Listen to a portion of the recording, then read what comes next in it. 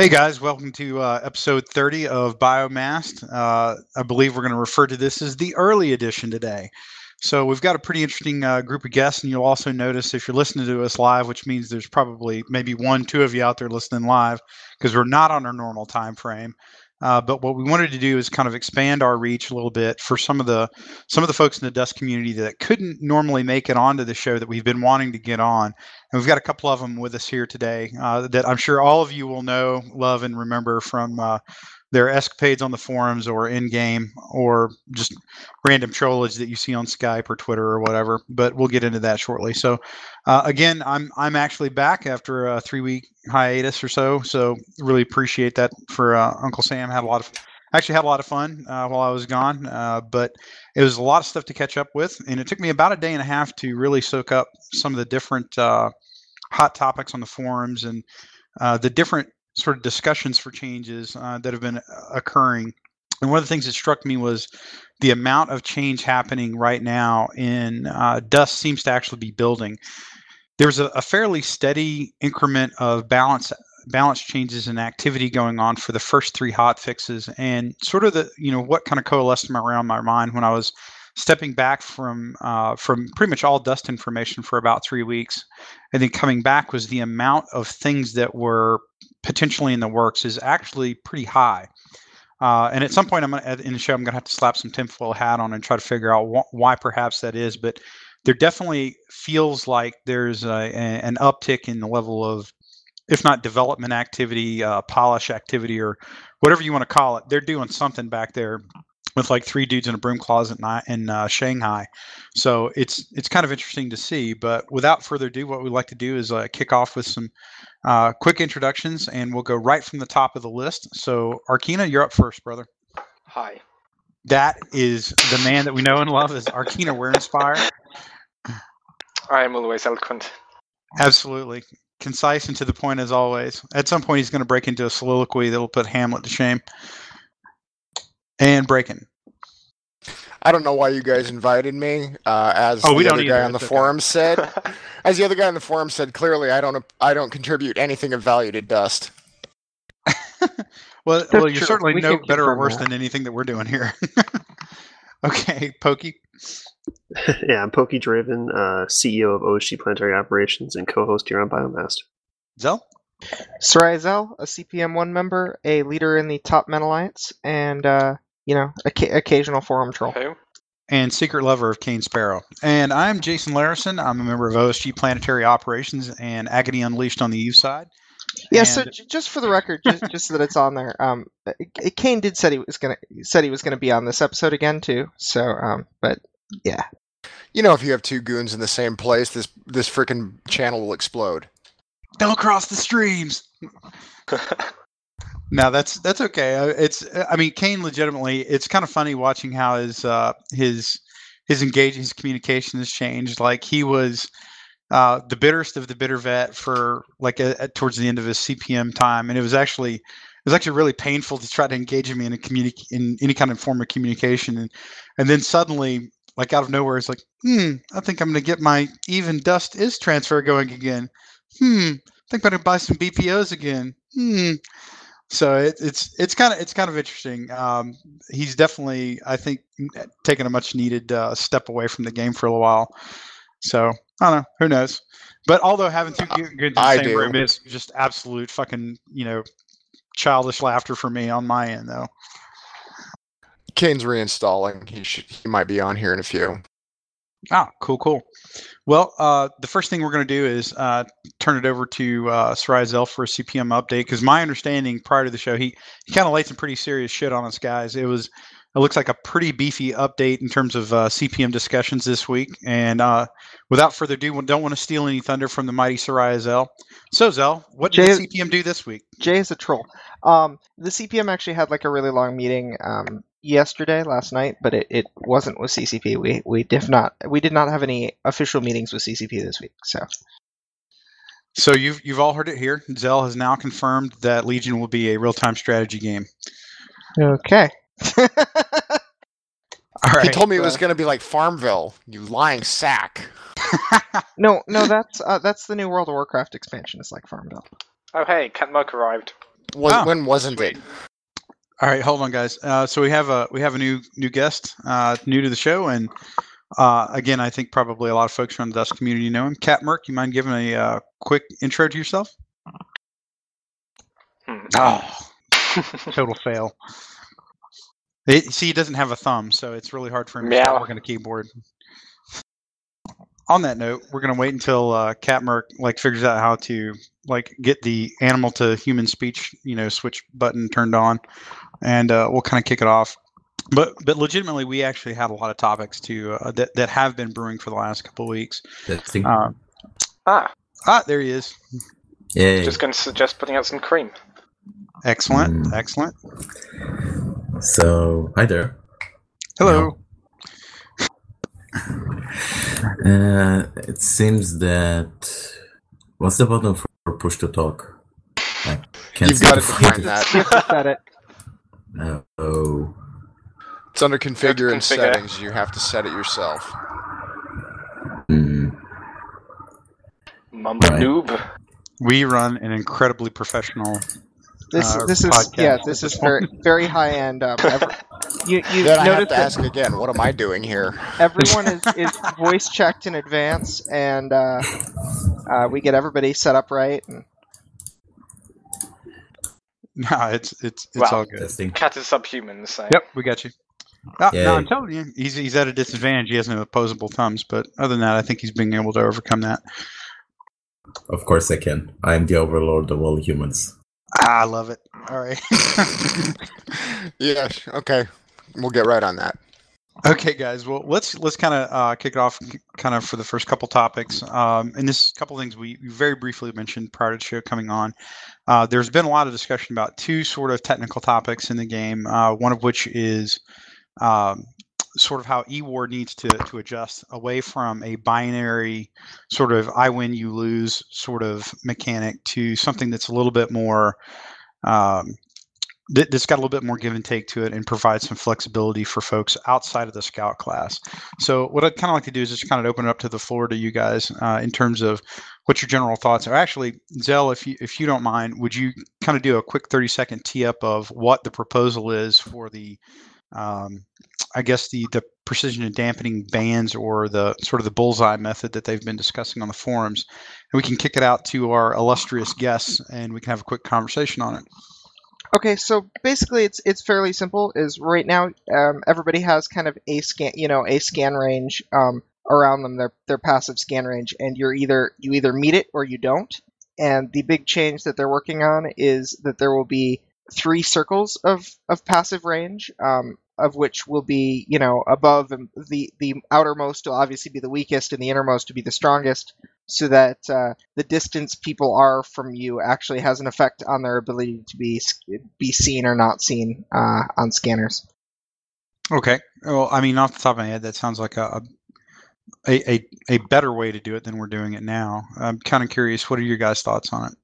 I think it's actually a pretty eloquent way to do it, because it means that a decreased profile means you can just get closer to somebody before being scanned, rather than at whatever range you're impossible to see on scans. I think it pushes a little more player thought into eWar and actually knowing, okay, I can get this close to this guy before he's going to be able to see me, rather than running around like an idiot because your profile's below a certain point. So I think it puts a little more skill into it, that you have to move around and be smart and position yourself in a way where you can actually get the kill without getting within the range where he's going to see you. So I think it's, at least on a broad scale, a pretty good idea. All right, I'm going to have to ask a question to clarify before I weigh in here. Are they going to be changing the whoever has the lower profile or signature profile or scanner strength? Is it automatically going to be that binary? If you're underneath their number, you win automatically? Yes, it's going to stay that way. Apparently, it's very hard-coded into the game and hard to change. Son of a bitch.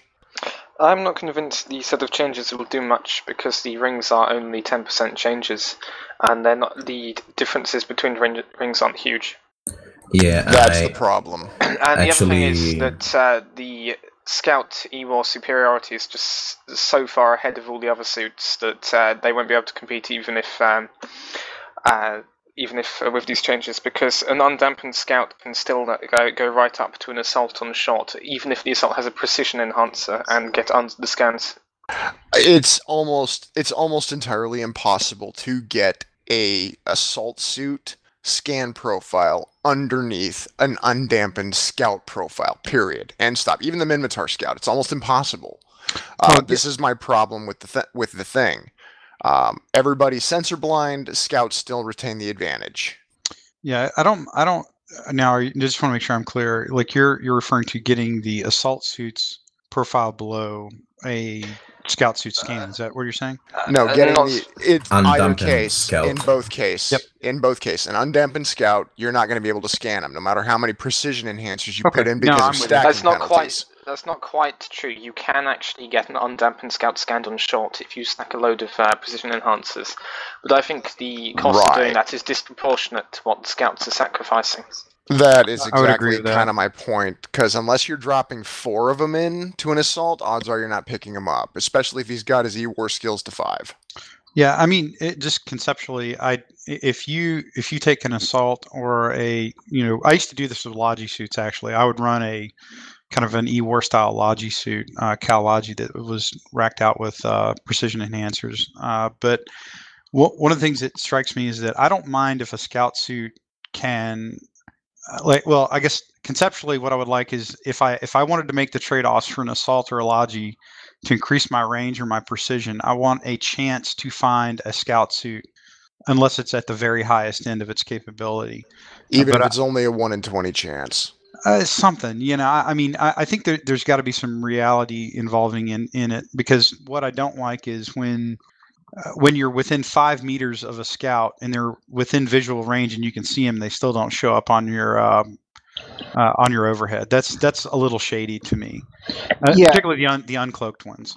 So, I mean, I think, like, personally, when I heard the 10% number, I think that's a little weak, too. Would you say that really the only thing is that it particularly needs to be a stronger effect of these circles? I mean, like, what I was talking conceptually is that it should be pretty darn near impossible to stand directly behind someone and not be seen on scan. At least not if you're undampened. Yeah, I'll buy that. Well, if agree. you look at the spreadsheet I linked, that's exactly what I did.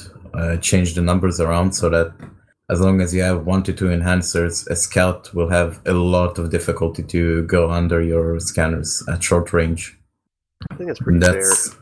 Yeah, that's kind of the design. Also, Well, unless you're a fat suit, but I'm not really going to argue that point because they're supposed to be the bane of the fat suit anyway.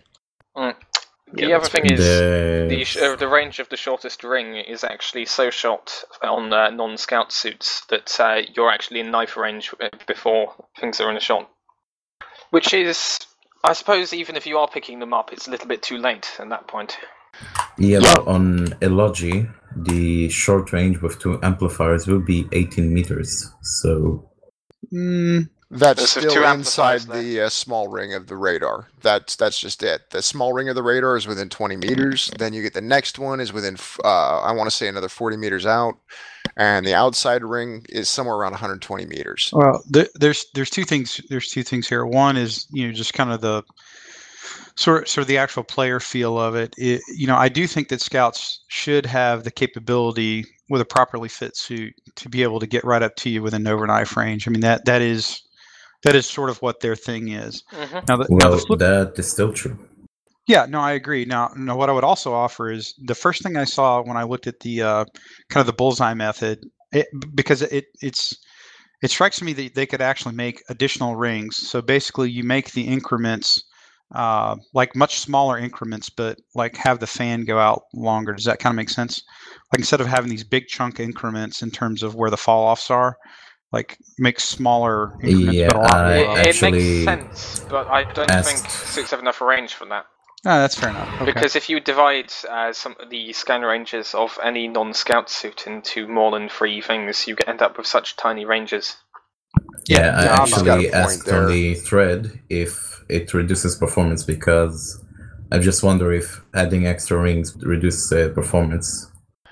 Honestly, if I was going to suggest an improvement to the concentric rings thing, I would change the not the precision enhancers, but the range enhancers, so that they don't provide a percentage, because I'm sorry, starting at 10, 15 meters on a suit, the percentages are pathetic. As far as I'm concerned, the range extenders for all of the suits should provide a flat bonus. The thing about that is then you end up with scaling issues like what you have with plates and extenders and things. If you have a flat bonus, then it's no different between suits. Then potentially a Sentinel could stack a bunch of evil mods. Yeah, he could. Yeah. You will know what happens to a Sentinel who stacks nothing but E-War mods. They end up with lots of E-War on an HMG. I've done this. I've played this game. You get ripped apart by the guy with the assault rifle. It's a 50-50 chance. Percentage based. But the thing is, if you had the E-War, you would actually be able to see that assault before he got to you. No, the thing is you're not going. The only people that you're going to be able to see, period, are going to be assaults. It's that simple. Assaults and logistics. You cannot get a Sentinel sensors under the Scout. I would agree with that. I would also, just as anecdotally, I've seen a couple of people run, Minmatar Sentinels with damps, and I've done it. That's one of the more entertaining troll fits I've seen in a while.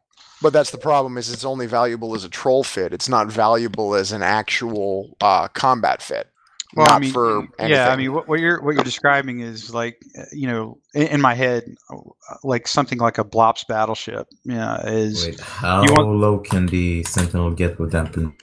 Not under. You can't get a Sentinel's damps even with a Mars suit. You can't get your Sentinel under a Scout's scan profile. It's impossible. But you can get it under assault and logi suits, and that's usually where the fun is. That's easy. That's why I don't suggest making the dampeners or the precision enhancers.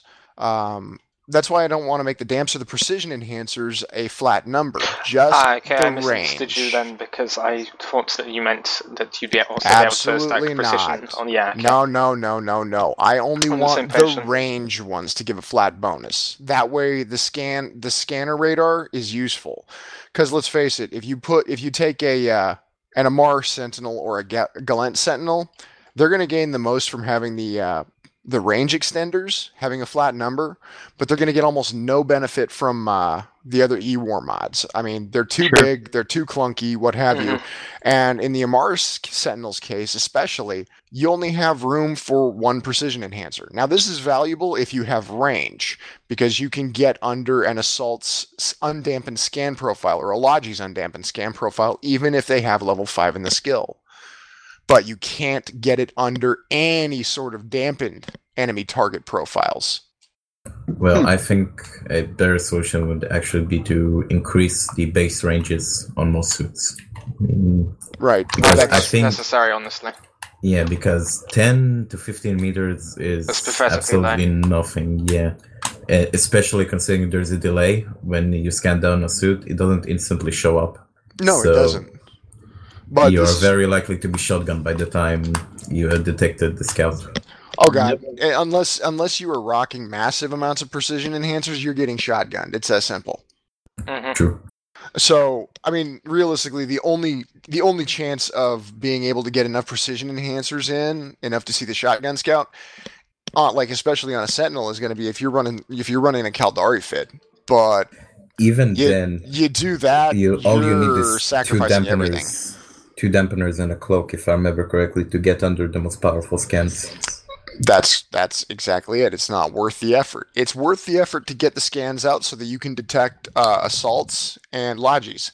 And let's be realistic. If you're going to be playing a Sentinel and you're playing point defense, you're worried more about other Sentinels, you're worried more about logis, and you're worried about assaults. Scouts you can't do shit about, so why bother trying to get under those damps? True. I'll buy that. All right, so real quick, I think the general consensus is that I haven't found anybody that likes the current E-War mechanism, so I think we all are pretty much in agreement that there needs to be some change. And I think, well, maybe except for scouts, since they have complete superiority in it. I tell you what, like after talking to some pretty dedicated scout players, they're like guys that like play scout like daily and really don't play anything else. they are okay with the change. I think it's the echelon below that kind of dabble in it every once in a while is like a go-to suit. I'm not. I think they're more interested in retaining it. I dabble in the scout suits right now, and quite frankly, I'm actually doing better without the cloak with a Quaif Scout. Yep. I'm having, believe it or not, I'm pretty horrible at just about everything in this game except for AV. And I'm getting some pretty impressive risk-reward returns with a Quaif Cal Scout with like level 3 Caldari Scouts and running a Mad Bomber fit. All I'm doing is throwing remote explosives at people and blowing their asses up. I'm getting amazing returns on that tactic. Yeah, because it's overpowered. If I remember correctly, the Apex suits actually have a remote explosive fitted. Not sure, but they do. One of them has. I'm told the Gal Scout one has it. Exactly. Someone told me in Discord the other day that it was a change, but I've heard nothing about that. Another fun one to consider is the oh great, I lost my train of thought. Well, congratulations, my brain doesn't work. Yay! Well, your scan attempt failed. Yep. On the note of not using a cloak, I don't actually think the cloak is particularly useful. It can be. If you're standing still, it's hella useful. It's but useful if you're then, moving, it's worthless. It's a good hiding toy. Depends. And honestly, with especially when you've got Scout. Okay, Arkina, go ahead. Okay, when you've got Scout Ewar, you should probably know where everyone else is well enough to be able to hide without the cloak. I'm going to have to disagree with you here, especially when you've got a Caldari Scout. This is one of the reasons why we're seeing so many little beggars. Once you know where the target is, and you've got a good enough cloak, you cloak up, and you get close, and then you stop moving. And then all you have to do is wait for them to move. Once they're not facing directly at you, you can get up behind them, Nova Knife them, or shotgun them in the back, however you want to do it. Me, I'm going to try the Mass Driver, because it's far more entertaining. Well, that's another issue with the fact that direction of where you're facing shows up on scans now. Well, I'm talking you can even do it visually. And ladies and gentlemen, Kane Sparrow. Can you give a quick intro, please? Yes, Kane Sparrow, former member of the CPM, so member of CPM 1. I need to change my settings. I'm currently typing tons of Qs in Skype, apparently, because of my push-to-talk setting. Okay, you've officially made Sarazel's day. He's dancing his happy, happy, joy, joy dance right now behind the keyboard. It seemed everything possible that could go wrong did go wrong in me trying to set this thing up, but I finally got it to work. I just had to pound the computer enough. So there's nothing you can't fix with a hammer. Exactly. Okay. Well, or duct tape. Yeah. You just hopped into sort of the tail end of our discussion about E-War, and kind of like I said, I think there's a big groundswell for there's a desire to change E-War, and this is one of these where, because it is currently a binary equation in terms of winning and losing, there is a need to change it because you're going to disadvantage people. They don't really have the capability of doing true fall off, I don't think. Past an optimal like you do with a weapon. So, and to me, that would be the ideal way of doing it. Even with the binary system, I still think they could have handled it better. I don't disagree. Such complete superiority is like it makes it so that the medium frames have nothing to do in the Eivor game. They just break up and do nothing else. Oh, that's true. I do have a suggestion. I just don't know how viable it is. And that honestly would be to just keep the system that we've got, but just add like a 1 to 15 random number generator, or a 1 to 30, one that can go 15 points up or down on the DB scale. So you can potentially go, your scanner can jump up 15 points and lose that sentinel, or it could potentially drop 15 points and grab that thing. You don't need to remove anything. You don't need to change the core things. You just need to put a RNG somewhere between the profile check and the scan check. Well, I don't really like RNG in games. I like to know what the hell is going on. Right, but the thing is that's really the only way to create a failure point in the E-War system, because the always binary, one will always win, one will always lose. If you avoid getting scanned this time, you will always avoid getting scanned. The only way to bypass that is with a random number generator, unfortunately. Now, nobody likes random number generators, but this is not the same as putting a random number generator on the loot table like Destiny has, or like our much vaunted and beloved salvage table. Officer weapons, anyone? Yeah, exactly. After playing 30 matches, I finally got my first officer drop in this event today. After playing 2 matches, I got a Wolfman Scramble pistol. Did you burn it? How many of those do you have already? I'm not sure. I just know that I got 3 of them. I'd sell anything marked Wolfman. I'm not fond of that particular dev personally. Suicided out in the MCC. Yeah, there you go. The fall off system that Rattati has proposed, though, I think that kind of puts in a little bit more to the up or down kind of did you win, did you lose type of deal, and I think that's kind of a good meeting ground rather than trying to go right into some kind of RNG setup. Yeah, I think that with having 3 rings, this allows more wiggle room in like the Eivor game. Well, my point in favor of the concentric rings over doing the RNG is because you can tweak the amount the concentric rings give up and down in order to kind of balance things out.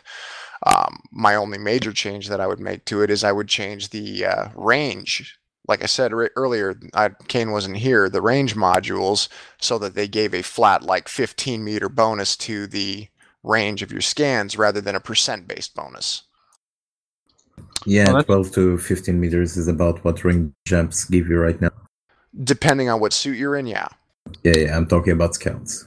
Yeah, but a 15 meter ranged boost with a range enhancer, that's useful to everybody.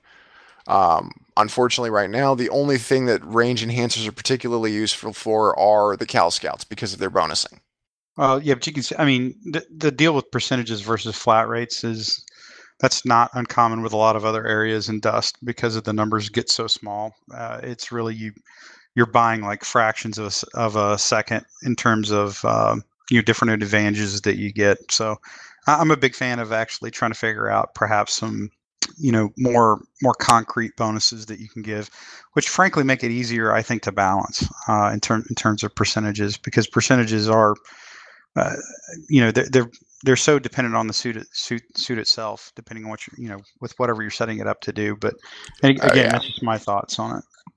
No, I agree. It's my thing is the reason why I don't suggest putting taking the percentages off and putting flat bonuses on the other E-War mods is because of the points you guys brought up earlier. I agree with them. You shouldn't be able to damp a Sentinel underneath the Scouts, E-War. I mean, the Minotaur troll fit, yeah, it's all fun in games until somebody does something really stupid.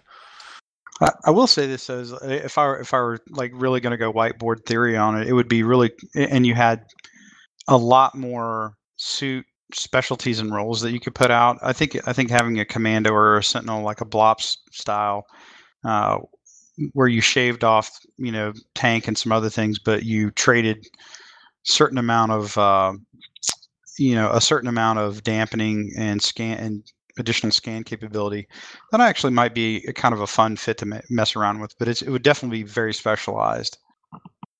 Don't get me started on commandos. They're just not fun to play right now. Okay, so now I'll give Pokey Draven. Commandos, yeah. It's very frustrating to play as a commando because their role is similar to that of an assault, but they're inferior in so many ways, Ewar being a big one. I mean, I've become really frustrated recently with the Ewar. I'm going to have to disagree with your assessment. Not so many ways, just about every way. Okay. Well, I do love the commando for AV, but that's about it. Well, don't get me wrong, I love the suit. There's just some things that I feel need to be tweaked to bring them a little more in line with in terms of the assault. Because I mean, unless it's a massive overhaul on the role they play, they are, for all intents and purposes, similar to the assault, just a little more frontal and less flanking due to their increased HP and lower speed. Well, not to mention that hit box that they get. Yeah. As far as I'm concerned, right now, the only thing that the Commando brings to the table is it gives diehard Sentinel players an assault suit without having to spec into mediums. Yeah, I can kind of buy that. I mean, I've said for a long time that I think that basically the assaults and the commandos need to have a baby, and then I need to do the new assault suit. Like assaults should have had 2 light weapons from the start, some sort of damage bonus, and the commandos probably should have just never existed. As much as I love them, commandos should have been a command suit. They're way too similar to really give them distinctive roles, so they're just slight variants of each other, and the commando falls short in a lot of ways. Honestly, the assault never had an actual role beside just kill stuff. Just run around. It would have been nice if the assault ended up with 2 light weapons instead of having to just buff it HP wise. Exactly, because every suit has something special. The Sentinels have their massive HP, logistics have 4 equipment, Scouts have their Sentinels have the heavy weapons, more to the point. Yeah, and that too. Assaults have nothing special that most suits can't imitate. Well, assaults were in a much better place, I think, back in the day when they actually had 2 equipment slots. I don't know. I mean, the assault suit is designed to be more of a generalist suit. I mean, I think they're not bad. I think generalist suits should be more the frame suits rather than the specialized suits. Frames. Yeah, that's like a whole. Yeah, no, I agree. But that's also a whole separate line. Is the utter lack of utility for the frame suits, and I will tell you that like when I actually started playing Dust, I joke with the guys about this. I actually skilled up like Caldari medium frames to 4 because I thought, like in Eve, I was going to get a bonus for the frame and the specialized suit, or what I was thinking was a Tech 2 suit. And then, I discovered that very quickly that was not the case. You've been screwed. I believe we've also missed one topic besides bandwidth and the E-War concentric rings. The third one is potential movement penalties on defensive modules. Yeah, that's actually a great one to bring up. That's like I can sort of buy that conceptually when you hang armor on something that it makes it a little harder to move. I got that. But what really threw me for a loop was the whole shield extender idea. I was like, I don't know fucking planet they're living on, but like I'm pretty sure that's not. It's not something that should be slowing you down. Shield generators had weight. The short answer that doesn't involve saying shield generators have weight, which is a valid one, is going to be game balance. Because unfortunately, the way it works out is the shield suits are the easiest ones to pull what we call the strafe glitch up, which is a combination of bad hit detection, too fast strafing, and no inertia, and lag. That's why we get the... That's why Cal Scouts actually get the most benefit out of it, because they have the smallest hitbox. Believe it or not, the second easiest one to do that with is the Minmatar Scout. No, I think I don't see why you would believe it, considering they're the fastest suit in the game. The thing is, they've got a slightly bigger hitbox than the Cal Scout. Wait, they do? They do. That's why Cal Scout seems to ghost through everything. I'm pretty sure that the Scout hitbox is actually universal across the Scouts, just like medium suits. Yeah, I do remember actually Ratati saying they're exactly the same. Really? Because that means that there's some straight space magic going on with the Caldari Scout. Like there's a hidden bonus or something that wasn't intended. Or an old bonus that got discarded and forgot to be removed from the system.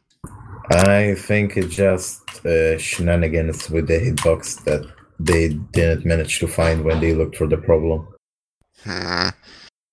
But in any case, so although I do actually have a question. So the theory behind shield tanking is that you should be more mobile, and that's one of the driving factors behind shield tank play. So again, I go back to what level of penalty would you then install for a shield extender? Well, much lower. Again, Ratati did say it will be lower than plates, but just to add a point here, mobility isn't just about strafing, it's also about how fast can you, say, cross an open area, because for me as a Gallente assault with a plasma rifle, which means that I need to get in close, it's very, very important to have high mobility. It isn't just about strafing. And I do have something to say about that. Ratati said he wanted to put strafe speed penalties, not forward and backward momentum penalties, not turn penalties. And you got to remember, armor plates already provide a strafe speed penalty because they provide a base movement penalty. Everything is based off of your forward movement speed. Armor plates already provide a penalty, so basically what's going to happen is plates are going to get a double penalty for strafe. As far as I'm aware, it's not based on the base forward movement speed. There are different values that are getting affected at the same time. But the thing is, what it amounts to is each like a prototype plate gives a 5% penalty to your movement speed. Gives a 5% penalty to your movement speed. Each plate does. That is correct, but it also applies a 5% penalty to a hidden modifier that we can't see in the game, that is strafing speed. No, that's my point. The armor plate penalty already applies to everything. Adding another strafing speed penalty is going to stack a second penalty on top of it. Now, Correct. There's no base 5% penalty for shields, so you're not going to magically get that there. And if the actual strafe penalty is lower than the one you're going to put on plates, you're still going to see faster net strafing speeds on a shield suit than you are on an armor suit. Right, but just I'm with you. But I think that's just fine, honestly.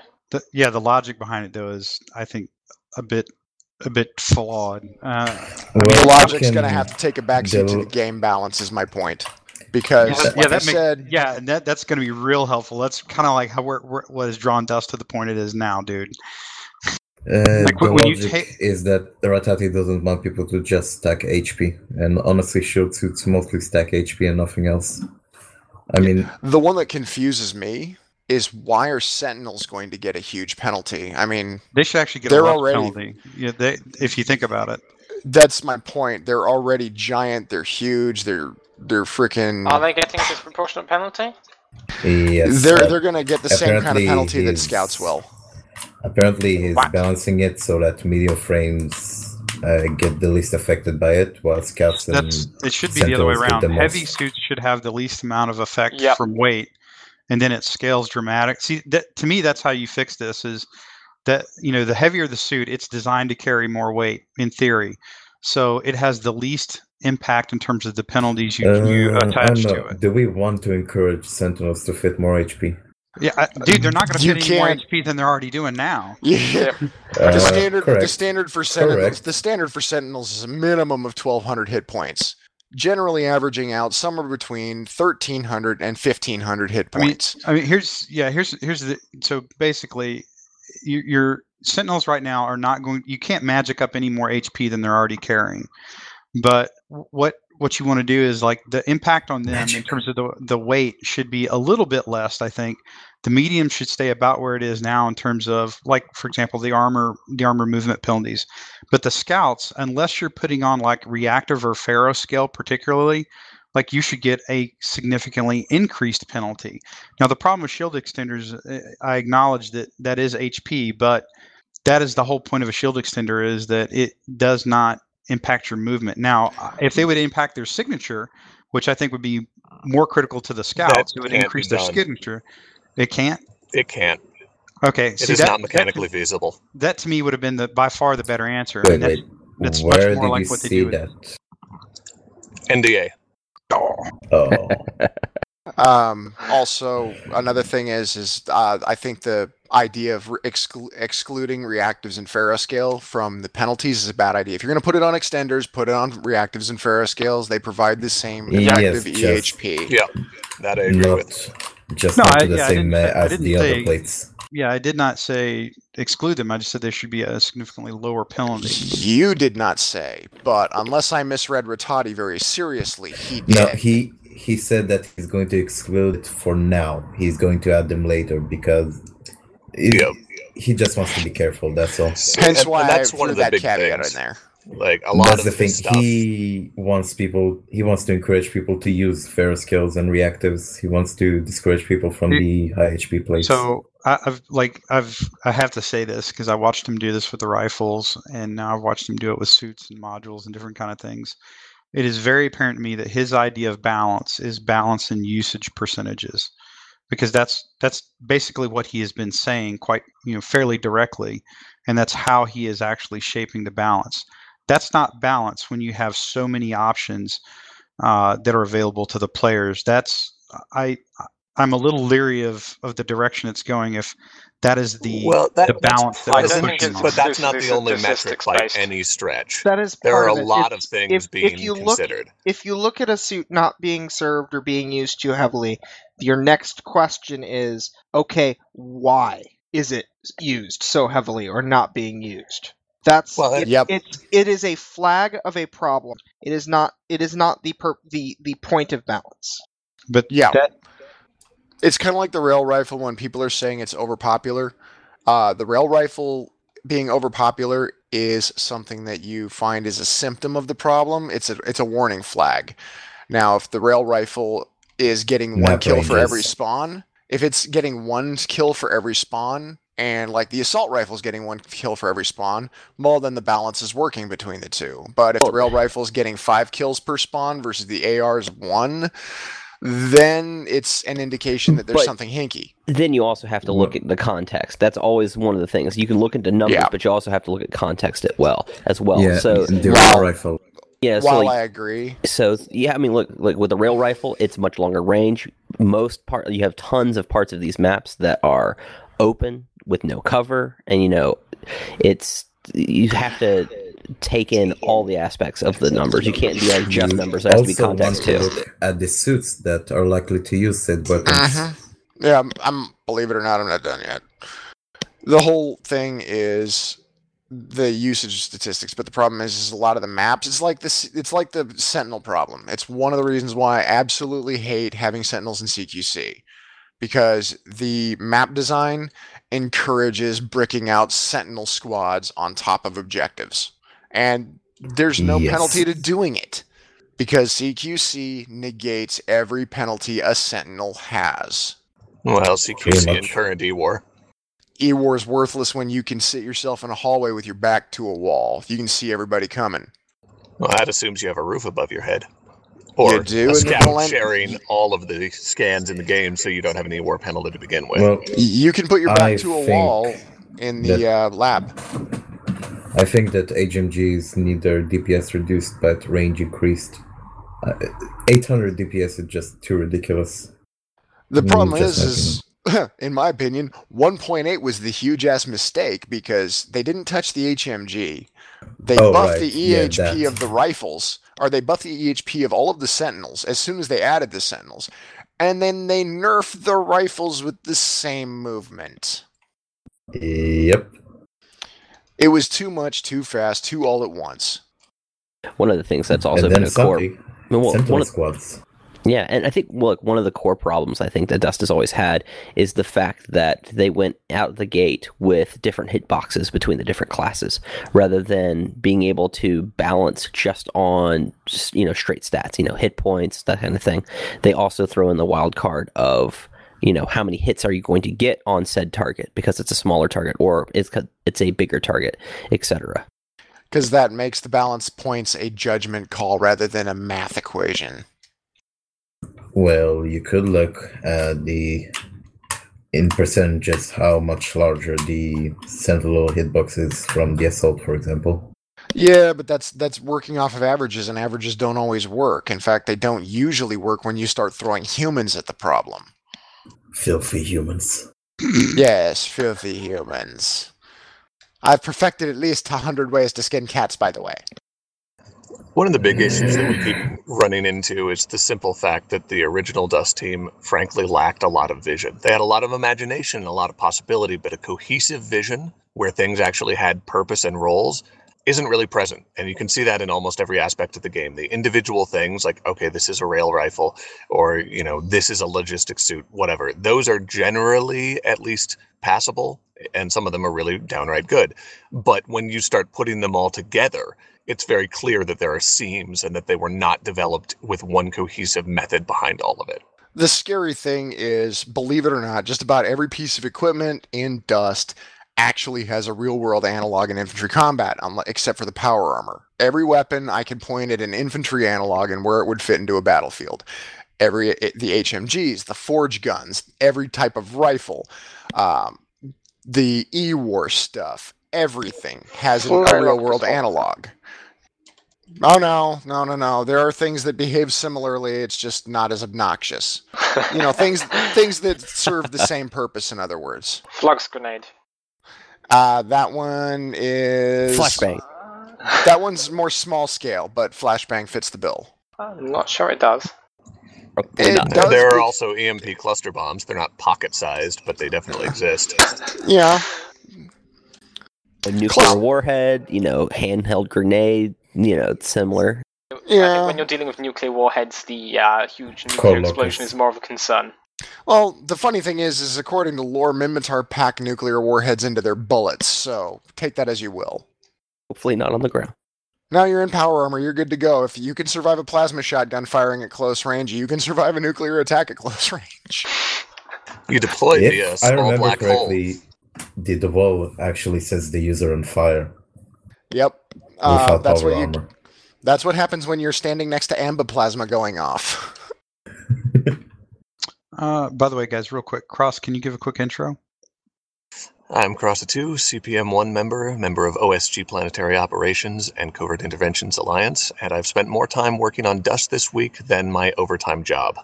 Cross push my agendas. My All arms of are them. tired. He's too busy pushing mine.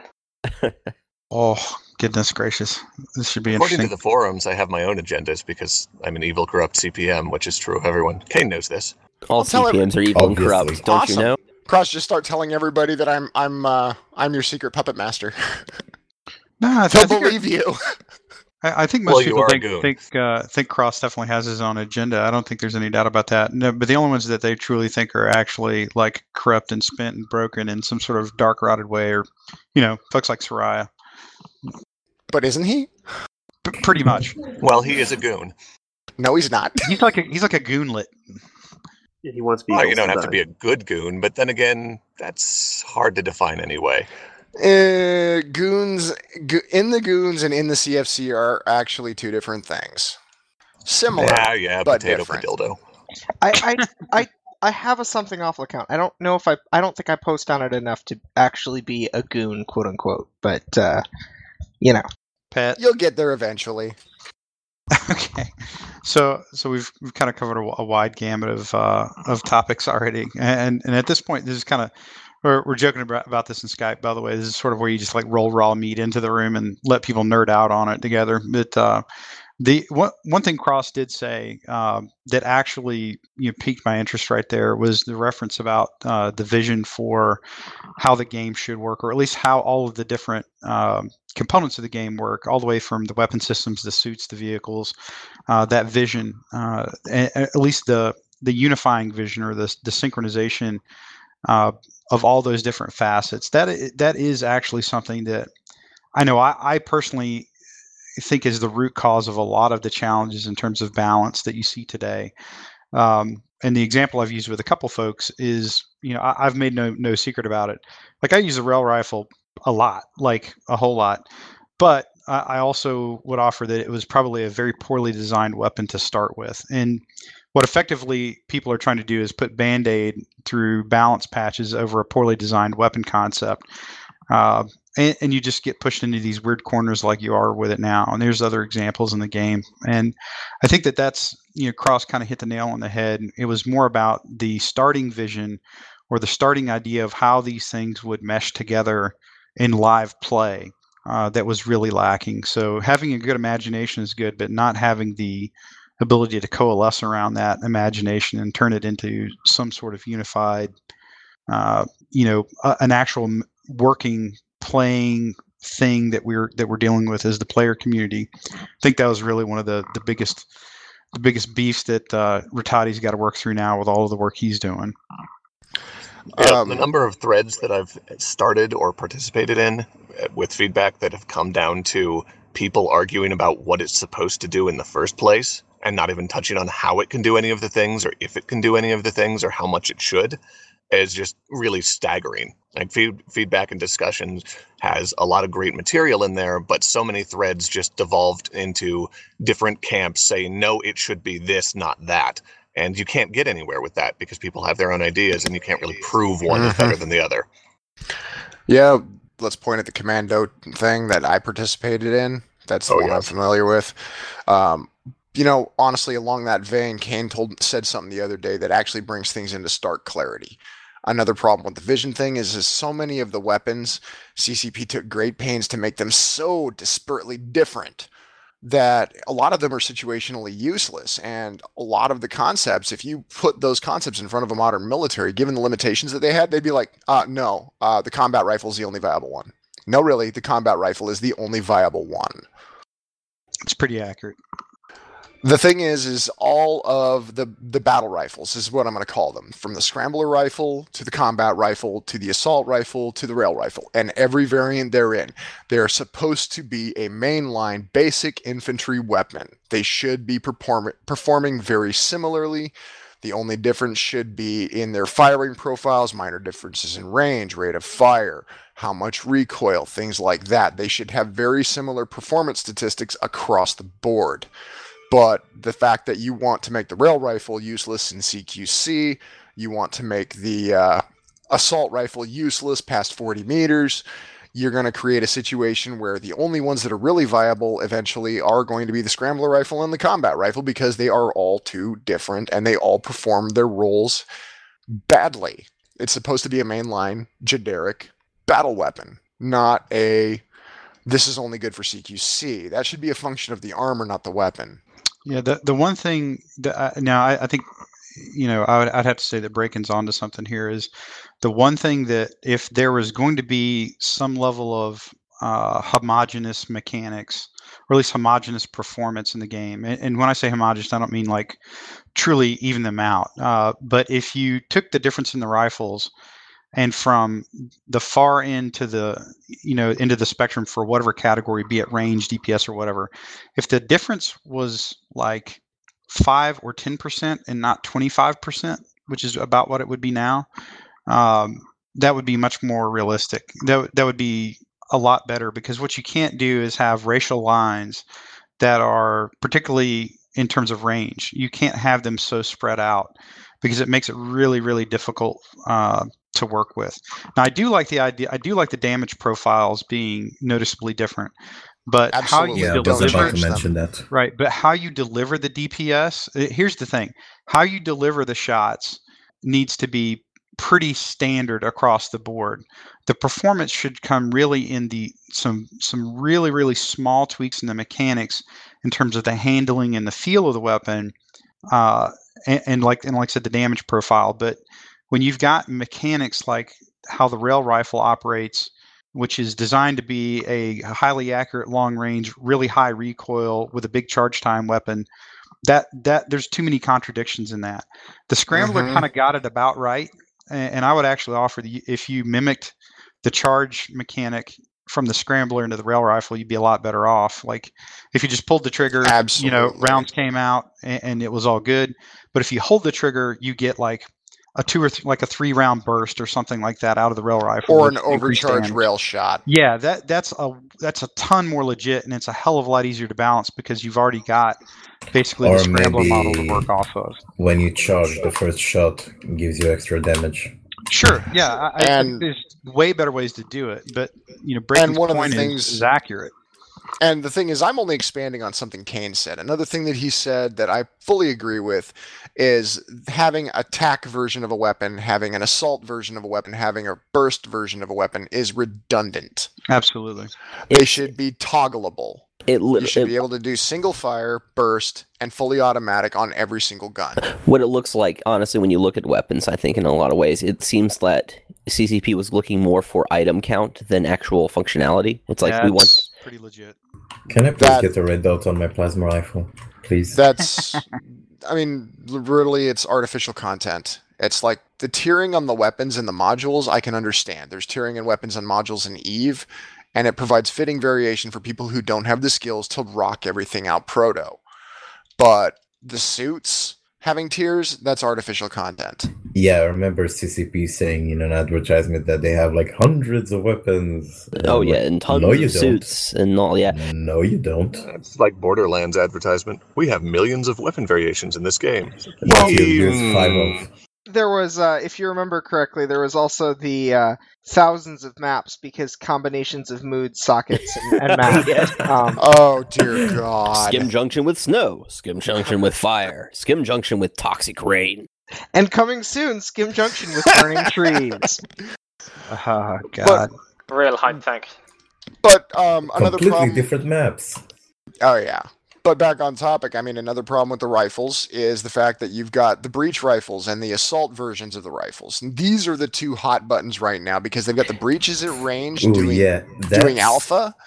The problem is Well, look, Alpha at range matches a real-world battle doctrine, but it's ship battle doctrine, it's tank battle doctrine, it's like helicopter doctrine. Look, speaking of the breach, you see, the breach and the assault rifle have the exact, well, not the exact, but very, very similar DPS, clips, damage per clip, shit like that. Now, the thing is that the breach has a very, very tight hipfire. So that comes back to when you were talking about handling. What makes the breach so good is the hipfire, because more shots land. Exactly, damage application. More shots land. The thing is if CCP wanted to make the breach weapons, perform properly, and they wanted to make the assault weapons, because let's face it, the assault rifle doesn't start being useful until 35 meters, and then you've only got 5 meters of functional range before the fall off. The easiest way to balance them out, in my opinion, I don't know if everybody agrees with me, and I know CCP probably going to ignore me, is going to be to swap the ranges on the rail rifle and the assault rail rifle, and swap the ranges on the assault rifle and the breach assault rifle. Done. Because the breach ones provide better damage in close, and the assault versions provide better damage coverage at range. I'm not really sure the normal rail rifle needs the range enough. No. The assault rail rifle's shorter range. You'd make the rail rifle the shorter range one, and make the assault I'm not sure the longer range. The standard rail rifle needs a range enough. But the thing is that it's overperforming in CQC, and that's why they're nerfing it the way that they are. That's not working out very well. It's always going to overperform in CQC. That's the problem. Well, they did increase the hipfire dispersion and shit like that, but people are saying that's too much. So they took that down and then added the charger. Right, but we're bumping into the same problem that we've always been bumping into with the HMG. Trying to shoehorn it into a point-blank, fire weapon is not working out very well. The thing is that the rail rifle still worked in CQC, it just wasn't 100% effective. Yeah. People just bitched, in my opinion. Don't get me started. In my opinion. There should be no weapon that's useless at any range. It's that simple. It wasn't useless, it just was less effective. I'm more referring to the 0.6 charge time now. Yeah, 6, the charge up is a bit ridiculous. I mean, when I encounter a rail rifle, what I do is just run from cover to cover and they can never hit me. I think I ran Kane under here too, so yeah. I think he had something to say. Yeah, Kane, were you up? Oh, I'm good now. Okay. Yeah, I would, just as a general comment, I would actually rather I don't entirely agree with Braken's theory, but I think there's definitely some threads of merit in there. And one thing I would offer is that the rail rifle, I think, would be a better trade-off to lower its damage per shot significantly and drop the charge time off the thing, and keep it at the lowest in class DPS, but make it true DPS, not the bullshittery that you have to do with the charge mechanic and calculate the DPS. I've been using the rail rifle since it came out. The charge mechanic really never bothered me. Actually, it will now. Well, because it used to be as long as the human reaction time. It wasn't that much. No, I use the assault rail rifle. Here's the thing. They again, it goes back to the weapon design and weapon concept. The rail rifle beefs could have quickly been dealt with. They could have actually left it at the 0.2 charge time when it first came out if they had made one simple change. If the charge mechanic was the same as the small rail turret, where if you try to come off of the trigger, you incur a charge penalty. You balk on the trigger, and now it triples your charge time for the next shot. That would have solved a ton of this. Or again, you go back to something more akin to the scrambler. So again, I see the points on all this, but I'm also the guy that I went well over 2.6 million SP on day one with the rail rifle, and I've been using it as my primary in either the standard or the assault variant the whole time, when I'm not playing heavy anyway. And that's the number one thing that I could tell you about it is they're picking the wrong things to try to shape the weapon around. I'll buy the whole longest range equals lowest DPS thing all day long. Absolutely down with that. I'll totally buy that. Hip fire should be noticeably less accurate than ADS, but the ADS needs to be absolutely balls on, tack driving accurate. And that's the trick with a weapon. Like when they got real fancy with the charge mechanics, and then messing around with like having a high recoil weapon, that doesn't work when you're trying to have an accurate long range weapon system. Well, I can see what they were trying to do. They were trying to have it where, you know how people tap fire? So with the charge mechanic, you can't really do that. So you have to work with the recoil instead of just tap firing. That's what they were trying to do, I think. Honestly, as far as constructive solutions to the rifle problems, I think if we were going to try and get the community and everybody like on this channel to sell an idea to Rattati, the best one would be to take what I said, like I said, it's Kane's comment that kind of set me off, would be to kind of normalize certain weapons together, because when it boils down to it, a battle rifle is a battle rifle is a battle rifle. Battle rifles are all meant to do the same job. They should perform similarly. The details should basically boil down to play style for preference, not Agreed. for mathematical efficiency. And the other thing is, you have the biggest thing in there is resistances. Yep. Yeah, and leave the profiles the way they are, for God's sake. Those are probably the best variation to distinguish the battle rifles from one another that we could possibly have. Problem is, they're not even in game. The profiles is why I hate the HMG. There's so many aspects of these weapons. I mean, I think we've been clamoring for stats in game since basically forever, with range profiles and damage profiles and all that stuff. The thing is, people can't make educated decisions about what a weapon's going to do and how it's going to function if the only benefit they get, the only time in game that you can actually see how a weapon functions, is a tooltip on a loading screen. I mean, or when you're firing it. Yeah. It should be on every item description, just at the very top. This is the weapon type. This is the profile. It's like 3 lines. It's a lot of work to, I guess, key it in, but it's huge when you don't have that in game. They have a lot of fluff explaining the weapon, the lore, but they have nothing to explain its actual in-game function.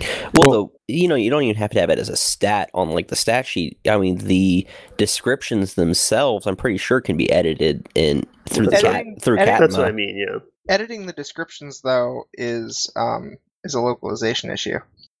Okay. You have to. It's mostly numbers, though. Yeah, but you do have to run it down the whole process. Yeah. No, because I'm with it's you. a language thing. It also goes back to if you look at it, everybody in this channel, I mean, we've been playing for a while. Some of us as long as Dust was a thing that you could actually get your hands on, in terms of like just longevity in the game. Well, what I would say is like those bits and bobs of lore and like the narrative descriptions of the weapons, that really does need to be updated, because that's all you have to go on if you're a new player. And it does have to accurately... The still says that you can dumbfire it. Yeah, no shit. Yeah, I mean, if you look at the descriptions of all these weapons, like I'll tell you right now, like if you tried to sort of like remove yourself from your current level of knowledge and you just go back and actually look at the little descriptions of the weapons and the suits, you would be like, that's absolutely bullshit. That it doesn't do that. You'll find a lot of things that are like that. And that really does need to be cleaned up in all fairness. Yeah, it does. I still remember the first time I actually tried the Swarm Launcher. I was playing remember the Swarm Launchers of Doom?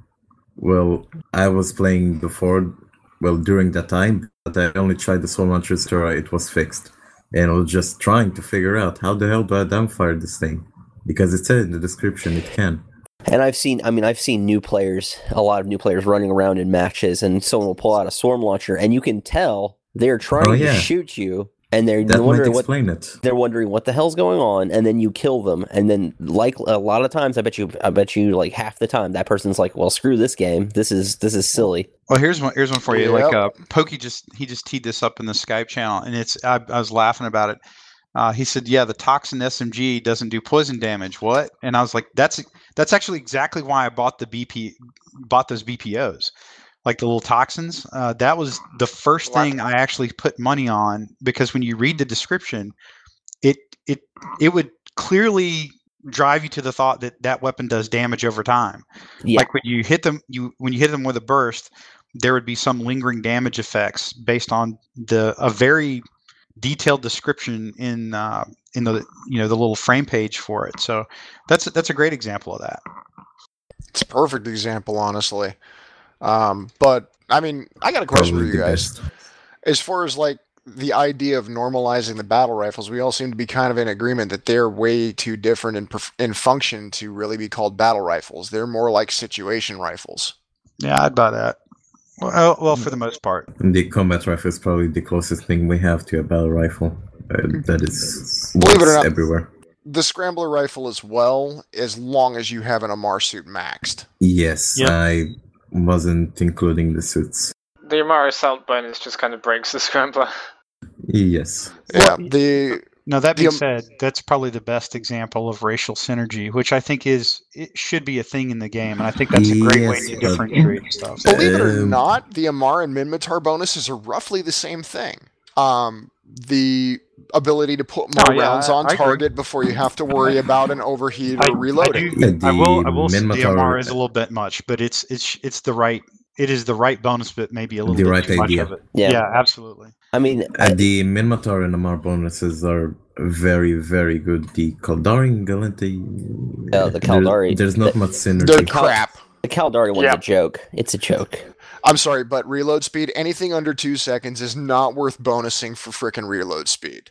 You know, if you put that on an HMG, you still couldn't get the reload speed under 5 seconds. It's not worth it. But anything under... The only reason the Ion Pistol is the way it is with the hipfire is because they wanted to give Gallente Assaults a reason to exist. The problem with the Ion Pistol is no matter how much you overcharge that thing, if you even tick that thing into the overcharge bar, you automatically overheat it, which is a problem. Yep. It's crap. The Ion Pistol is mechanically crap. It's a sidearm I would not use. I love it. I mean, yeah, it's mechanically not very reliable, but it is quite powerful. That's the problem. When it hits. You just hit the nail on the head.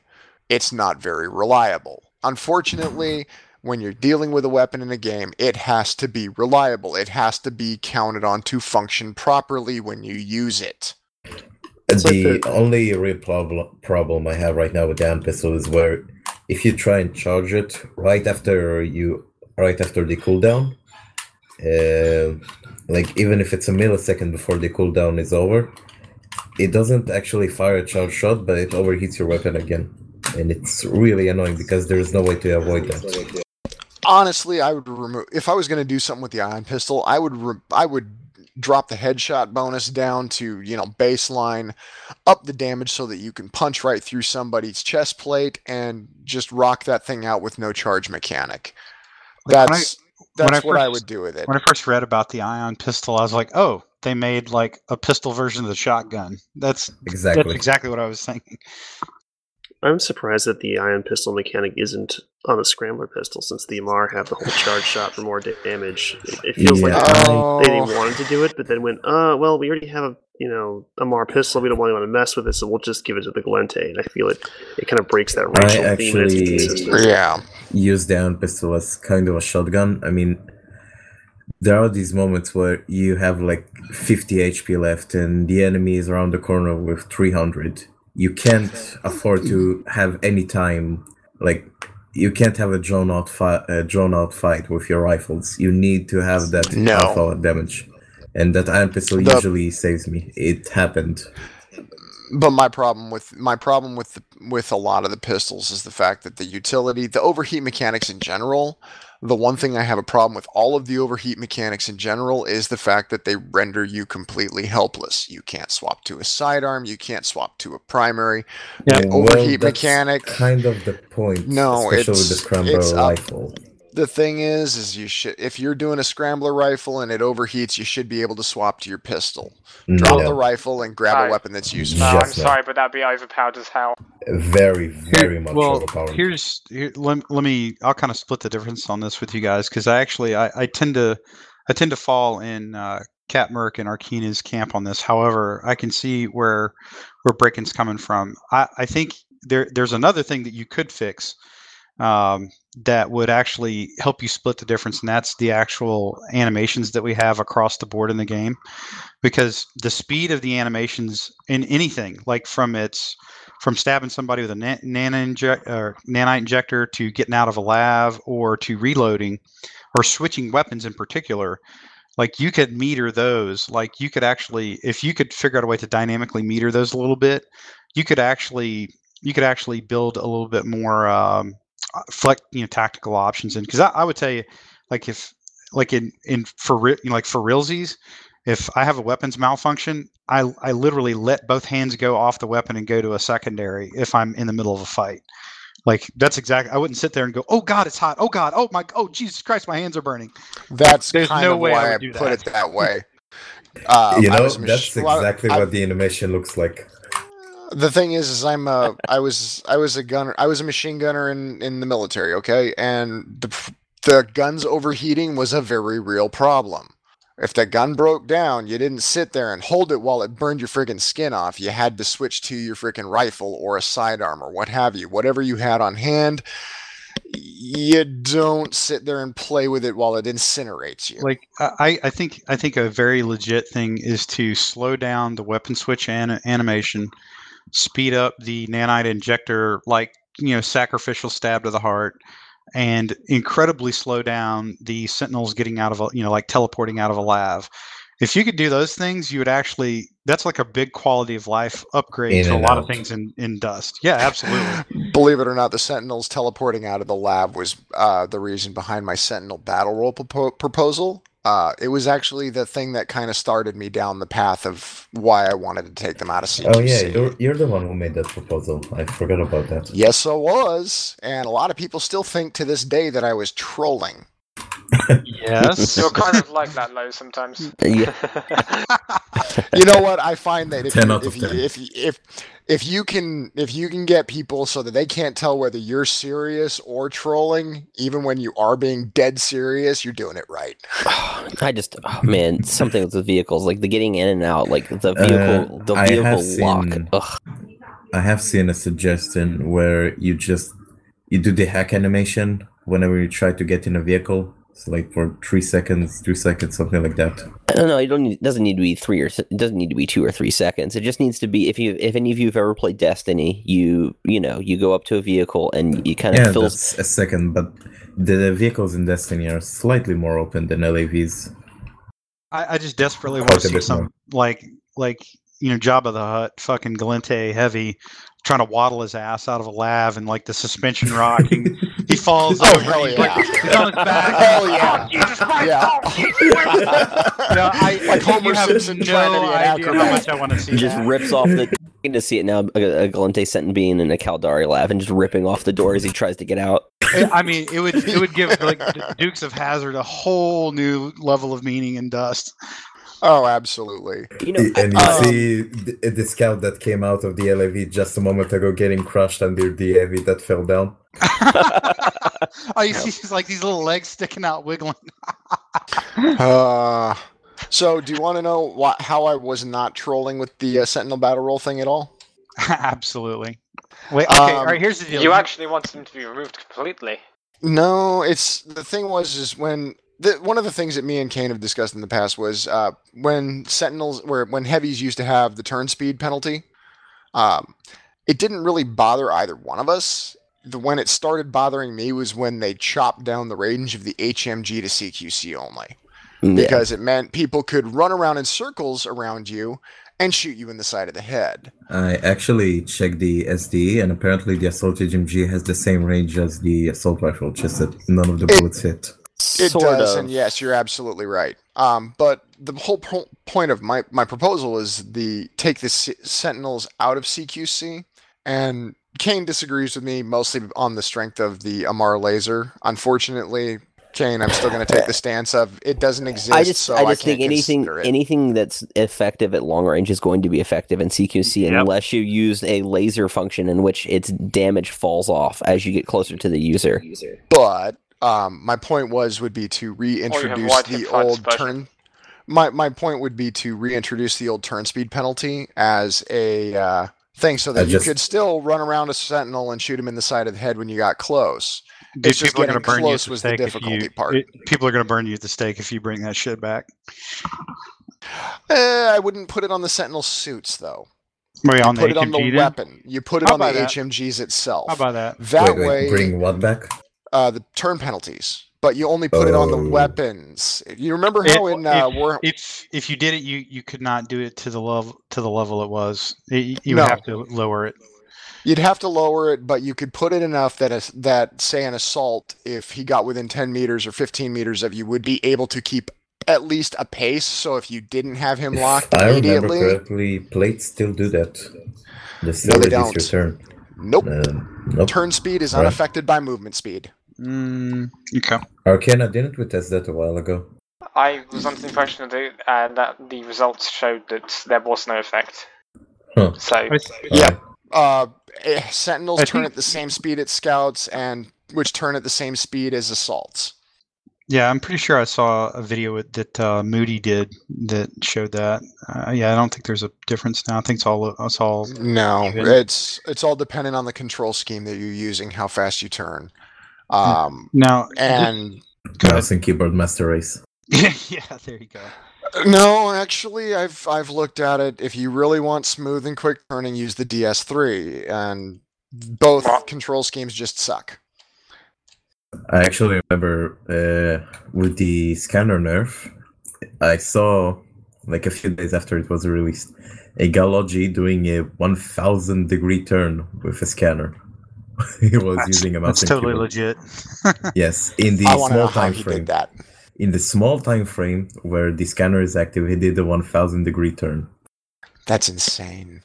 It's all right. Now that's maximum DPI. I will offer this, that I do disagree with the idea of taking sentinels out of the CQC role just for practical purposes. Like, you can. It's really easy to say that you want people to be able to like move fast and be very agile, but like for real, like when it's tight quarters, it's just better to tank and give damage. So really, the problem with that philosophy, while it is better to tank and give damage, the primary attack suit should be an assault. The primary suit that should be shining in CQC is the assault.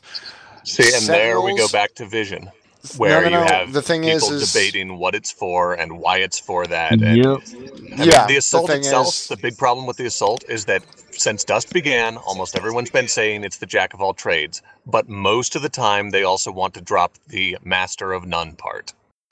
I'm inclined to think of I've never really outright said this. I'm inclined to think of the assault as your mainline infantry. Okay, if that makes sense. Your mainline infantry.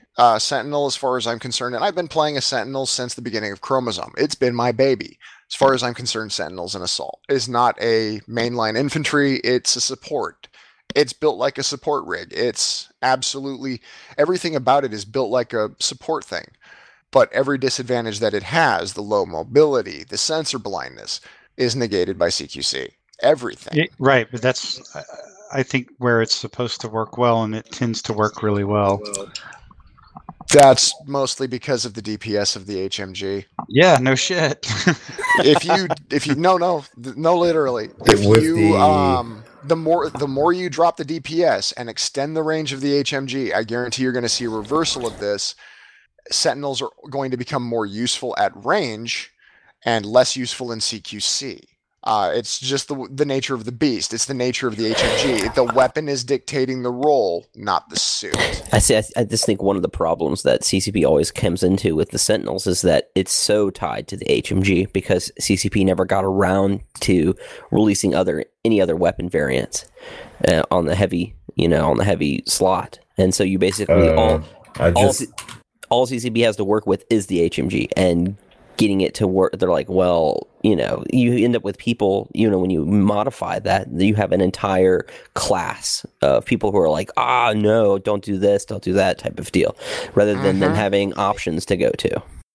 I just did a calculation against armor with the proficiency and armor bonus. The HMG does 1,100 DPS. Cut a quarter of that off the top. Fan. Cut a quarter of that off the top for applied DPS unless your barrel's touching the target. Yeah, but that's true, but still, that's. I don't. But I don't think that doesn't. Again, we go back to this. Is it logical? Does it make sense? The reality doesn't. is, like, here's the thing. Like a machine gun like that, like a weapon system like that, if it touches you, it's kind of like a fucking chainsaw. Like that's how that works. Like for real. And I like the idea of having a lot of dispersion. It's very difficult to control, maybe, but it works really good either mounted on a lav. And that's actually what I really think that they should have done is went with whatever you can mount on a lav is what the heavy carries. And if you'd have, that would make sense, wouldn't something like that, like you could have worked it out pretty well, I think. But I mean, it's yeah, I mean, yeah, absolutely. That's basically what a forge gun is, if you think about it. Yeah, I'm not going to argue there. I'm not going to argue there. Speaking of things that don't make sense within the context of the game, damage mods should not be giving you bonus damage to both sides of the profile when profile is a basic thing. Well, I mean, the way we deal damage in the game generally is one that, like, the thing I've always kind of wondered about is weapon proficiency as a skill. Okay, so I like to think I'm pretty good utilizing, like in the real world, like for realsies. I'm actually pretty good with this, and no matter how well I train, I can't make the bullet hit you any harder. I can be more accurate. I can choose my engagement better, but the bullet is the bullet. And so I really think they need to change how that works. Yeah, honestly, I'm going to have to agree with you there. I've fired just about every possible type of weapon that you can imagine. I can do 9 out of 10 at 500 meters with an M16 on iron sights. I can't make the bullet hit harder. Well, this all also comes into question, too, of lore versus game mechanics. You know, like, what is real? You know, like, I've heard the argument before of real life versus a game, right? And what's to say that any skill that you train gives you better understanding of how the weapon works so that you're more efficient with it, like a surgical strike kind of thing? Does that make sense? Yeah, no, I can buy that. You can buy that to a point, yeah. But when I you're always shooting just someone in assumed the it was foot, technical. That it was a merc knowing how to modify their gun a little bit here and there. Yeah, okay, I can kind of buy that. Yeah, that would be something buying, but they'd need to put that into the description. Well, I mean, the other thing is, like, does it matter so much? Not really, and I think Arcane is right. Like, that's where I was going with it. It. At the end of the day, it's not Call of Duty. It's designed to be a science fiction game now, so you have to suspend some belief on some things. Now, I don't think you need to suspend logic, but you can suspend, some level of belief on some areas. So, generally, Call of Duty, it's actually doing the power armor thing better than Dust. Yeah, I'll give you that. Now, the question is this brings back up to a thing where I made a point and Kane actually made a better point because he had a better handle on it. What's Dust trying to be? Is it trying to be an action shooter, more like Destiny, or is it trying to be a tactical shooter? It is trying to be a free-to-play-to-win game. How about that?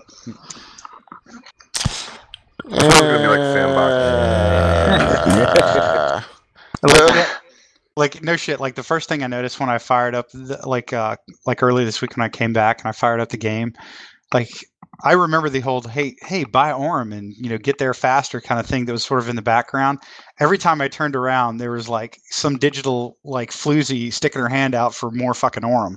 So that's the first thing I noticed. And now you have your digital floozy asking you for Orem. Well, like we talked about last week. Hi, by the way, I'm sorry I'm late. This is lethargic. No problem. Like we talked about last week, is that it was very important for any free-to-play game to have a good monetization model, and it's really good that CCP is actually building a healthier model in which that their free-to-play game can support more revenue income, so that they can develop their game further. Absolutely, I'll agree. There's nothing wrong with the company trying to make money. They didn't do enough of it, and they weren't trying to do it the right way originally, as far as I'm concerned. Okay, so we're on the same page then. Yeah. No, I don't disagree is the that they need to make money. Yeah. The Quaif BPOs, the Apex suits, they're excellent ideas. They need to go with things that are of similar veins, things that don't break the game, but provide a useful function. And so far, they're doing a fair job of it. It's just they need to include the options. Not everything has to be a BPO. and I don't necessarily encourage Just everything to be a BPO. In the future, I would recommend that they actually talk with the community before they release the stuff. I mean, the Quaif is nothing to worry about, but the some of the Apex, fits on the Apex suits are heinous. Yeah, but with the Apexes, we never had any warning. By the time Rattati said anything about it, it was about to be released. We had warning. It was just not very clear what we were getting warning of. That's not a warning then. No, Well, he just said you'll see on Monday. Well, there's also a time frame issue with a whole lot of this, and as much as I am a devout believer in communication, it's what I've been ranting about since closed beta, there are certain things within the real world context of business where you simply cannot have that feedback loop. There is not time, that's just reality. Something else to consider as well is that a possible reason that they're not talking to us as much as we would like them to is possibly because of the fact that they're going to release us a certain kind of content. We may not understand why or its purpose, and we may think it's game breaking, but there's probably another reason for it. Like there's going to be content that they can't talk about immediately, but they can talk about this content, but it supports each other. Does that make sense? Yeah, no, it's just it's a matter of transmitting what's like how things snap together in sort of a roadmap style discussion. But no, that's actually a good point. So the CPM, I think somebody on the CPM asked a question a while back. I think it was Iron Wolf Saber about his vehicle thread that seemed to go nowhere. He was looking for feedback on. He put it in GD. Yeah, that was his first mistake. But as far as the vehicle feedback thing, one of the questions that he asked was, would people accept, having the Amarr and Minmatar vehicles using art assets that are repainted appropriately? Yes. Let's be blunt here. We've been missing the content for so long. There's nobody in their right mind is going to go, no, I'm going to hold out for the perfect visual representation. Don't. No, True adamance. True adamance will. My perfection. True adamance is one person out of how many accounts? But I totally agree with you, man. There's so many Shoes did things. say that Huey does want the repainted holes. I understand that CCP wants to make their stuff special and they want to have everything, have a visual representation, and I respect this. But we're at the point where, reusing the art assets to introduce new content isn't going to exactly piss the player base off. No. Speaking of, we could use existing art assets for heavy weapons.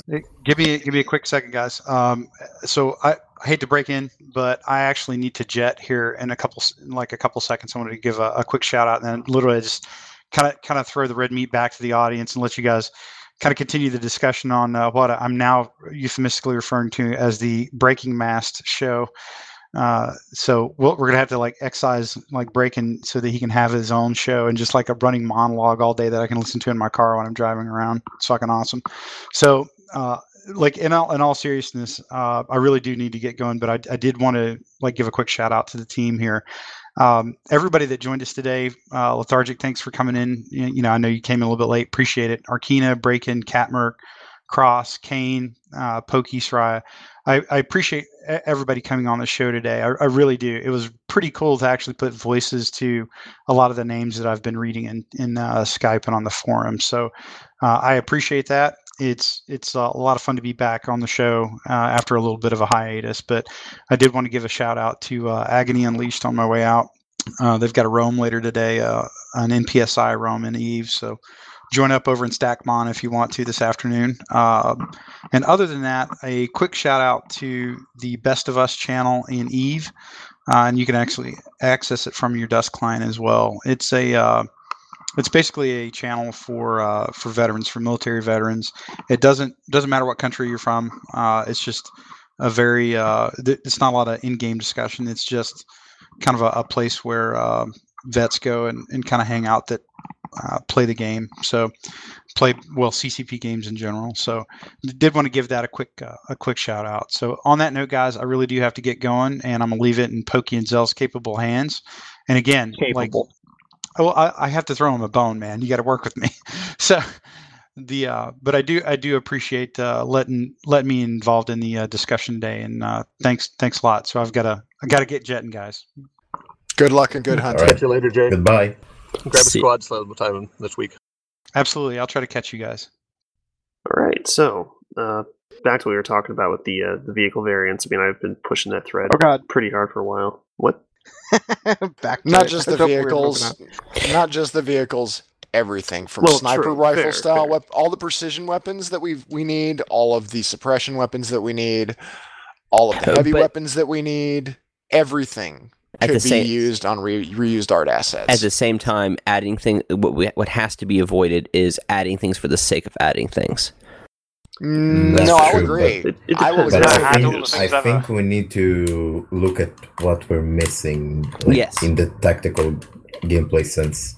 Yeah, and in areas like, okay, because we don't have this asset and this asset, these variants, how is that affecting our ability to actually balance properly and that sort of thing? Right. Heavy weapons. 2 heavy weapons, two racial profiles of vehicles. There's a couple miscellaneous light weapons. I mean, let's face it, the Amar selection of weapons is anemic. There is also a lack of anti-shield weaponry that can actually hit dropships. That's kind of where the Galent and the Amar heavy weapons would fall in, as well as Yes. as a not a Galent, but an Amar light weapon meant for AV, as well as a Minmatar weapon for punching armor. We're still I missing do those. imagine a Marian AV would be like a laser that just Absolutely, overheats. and the thing is with the Amar AV, you could either repurpose the forge gun model and paint it gold, or you could use the laser rifle model and make it bigger, or what have you. Old forge gun. Yeah, well, I prefer the idea of painting the forge gun model gold, but that's because I it looks do like a wonder- heavy weapon. How hard it is to just modify existing models, like not create new ones, just modify existing models. They've done say skin elongate stuff and stuff like that. anytime you change a mesh, that's going to be an issue. But if you're just changing a skin, like they've shown with suits, that can be done.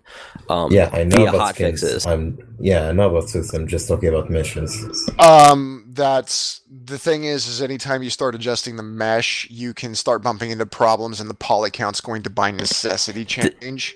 This is making me remember back in the day when if you switched weapons too fast, you would end up with hybrid weapons. Yeah. Yeah. The thing is, Assault rifle SMG. if you start, let's use this as an example. I've actually used Maya, and I can't imagine 3ds Max is much different.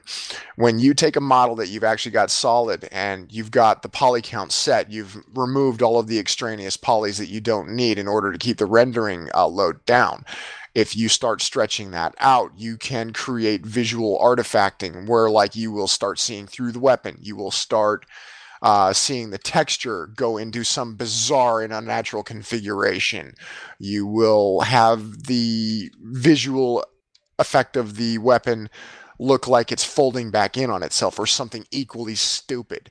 The problem with changing the meshes is the fact that you have to change the poly count in order to account for those changes. Well, what's the problem? With just- Depending on how big the changes are, anywhere from a full work day to alter the poly count to having to rebuild it from scratch. So we're better off just doing palette swaps, which take 20 minutes. I mean, that's more reasonable to ask for. Yeah, I was just wondering how feasible it would be to change the meshes. I wasn't aware that it could actually require rebuilding the weapon. Yeah. Generally, when I was messing around with Maya, because of the nature of the beast, anytime I tried to change the mesh, I usually wound up having to rebuild it from zero. Really? Now, there are better people who are much better at modifying those than I am, and I'm just an amateur. But the thing is anytime you change it, not only do you have to change it, but then you've got to go and render it and re-render it. You got to find where all the fail points are and re-render it. Then you got to stick it in the game on a client and test it, see how it performs in the game. Does the charge mechanics show up correctly? Does the weapon try to fold in on itself and turn into a giant pink dildo magically when the forge gun charge accidentally gets applied to it? That might sell depending on who you're talking to. Shh, let's not pick on them too much. All right, guys. I don't want to. In the sake of time, I think we should probably move on. I think it's a pretty lengthy topic. We'll hit it at a different time. But Zell wanted to mention a few things about the equipment bandwidth concept that's been rolling around. I know Cross is here. He's pretty big on the logi stuff, so it might be a good topic to go into. So, Zell, do you want to head that up? No. Okay. So basically, the equipment bandwidth thing is going to set how many things you can have deployed logistics-wise to your suit. So if you switch suits, you will lose things down to the bandwidth of your new suit if it's lower than your previous suit. Starting with the old stuff first. And it's also and it's going to prevent the ability to just constantly switch suits and drop like piles of gear. I think there was a thread in the war room where someone had like spelled out GGFA with uplinks and nanohives, and I just responded with a link to the equipment bandwidth thread and fixed. See, I think the favorite uplink spam I ever saw is someone drew a giant arrow pointing to the objective on a domination map with uplinks. Yeah. Oh, that might actually get the blueberries to do something. I think that was the idea. Exactly. So will this prevent people from stacking different types of uplinks to deploy a lot of them, or is it just to prevent the suit swapping? You can't stack uplinks to different types either over a certain each suit is going to have a hard number, a hard concept of this is how many items that this suit can have deployed actively, and nothing more will be able to anything more you deploy will destroy your oldest equipment. That makes me also think of maybe increasing, giving logis increased equipment carry amount, give a 100% bonus to how much equipment you carry. There's a reason why I keep saying that Cross's proposals that he's been bouncing back and forth and taking to Rattati are compatible with the bandwidth changes, because Cross's ideas actually are compatible with one of the things that Rattati said, is where we want to make the logis not only be able to carry more, but better quality. Yes. It's almost like the guy talks to me on occasion. I know, it's kind of creepy. And it's amazing how many people don't consider that when they're looking at what Rattati's saying, and then they're looking at your thing here, and they're assuming that because we're doing bandwidth, your proposal has been thrown out the window somehow. Impossible. What's it, cooperating? Impossible! Exactly. Players and devs do not cooperate. They fight. To the death. You what, mate? Fight me, IRL. Rattati declined my challenge. I'm very sad. Yes. I would decline your challenge too, because I'm bored. So is the bandwidth a set value for the suit, or does it increase with skill? Set value for the suit based on meta level. Yes. Proto-logis get 32 bandwidth, and an uplink costs 4. That simplifies a lot of the bullshit. All numbers currently fake, but yeah. Okay, so equipment is not created the same in terms of bandwidth cost.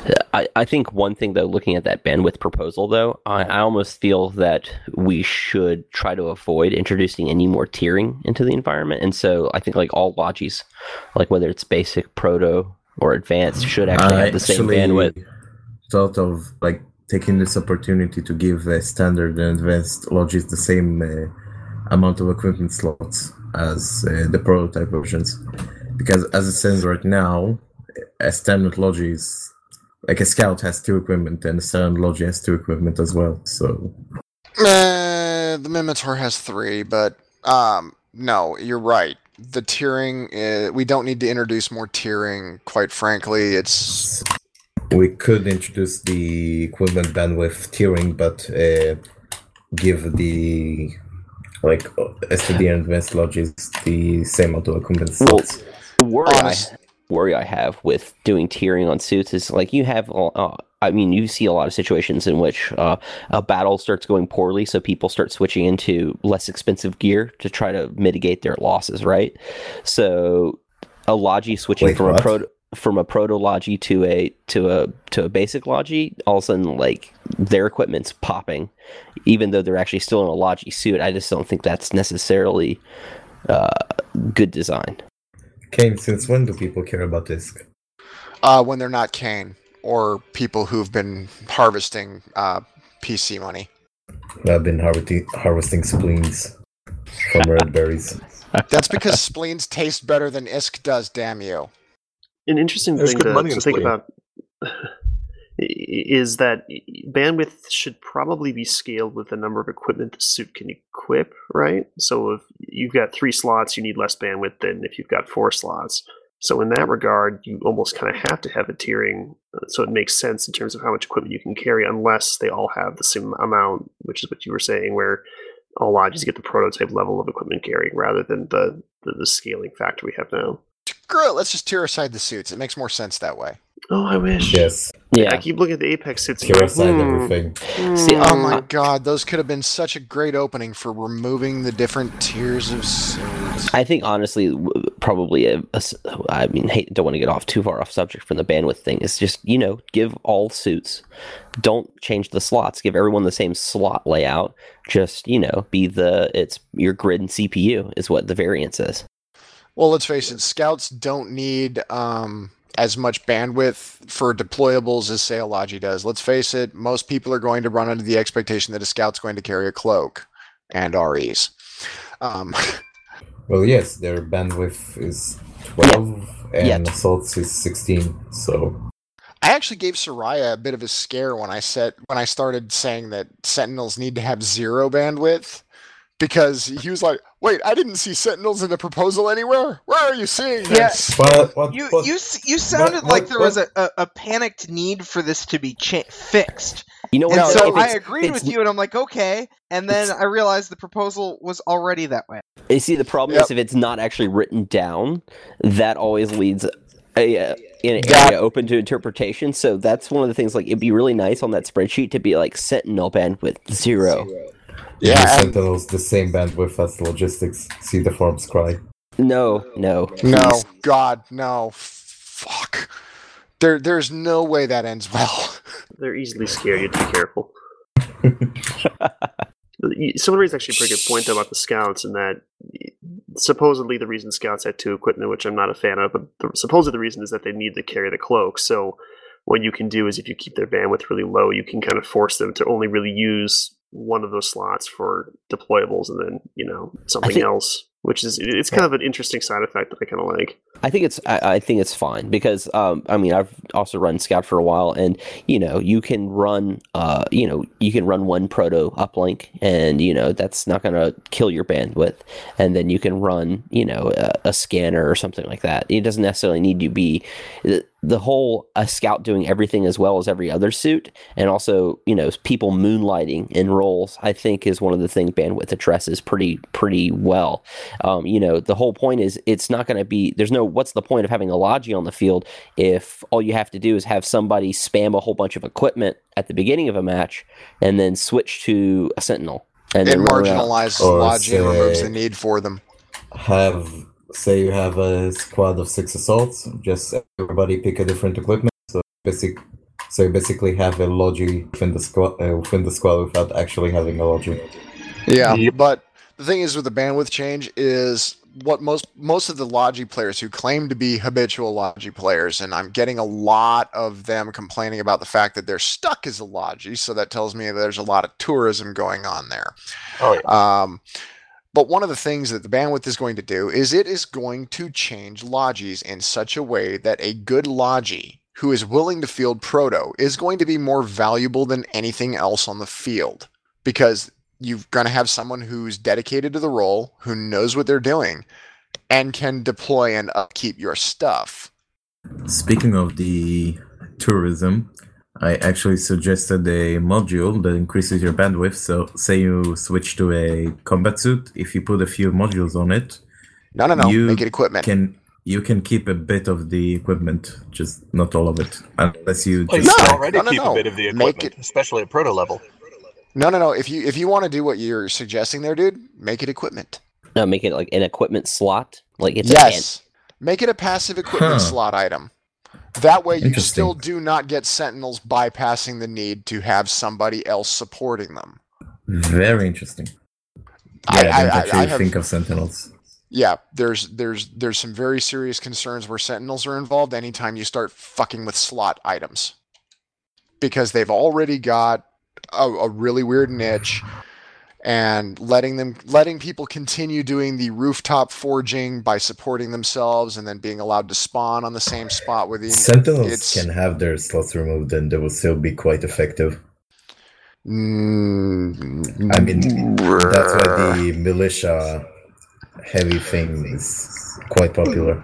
The militia heavy thing is quite popular because you get some of the effect at a minimal cost. That's pretty much the cost is the popularity factor. Some of it, I'd say 70%.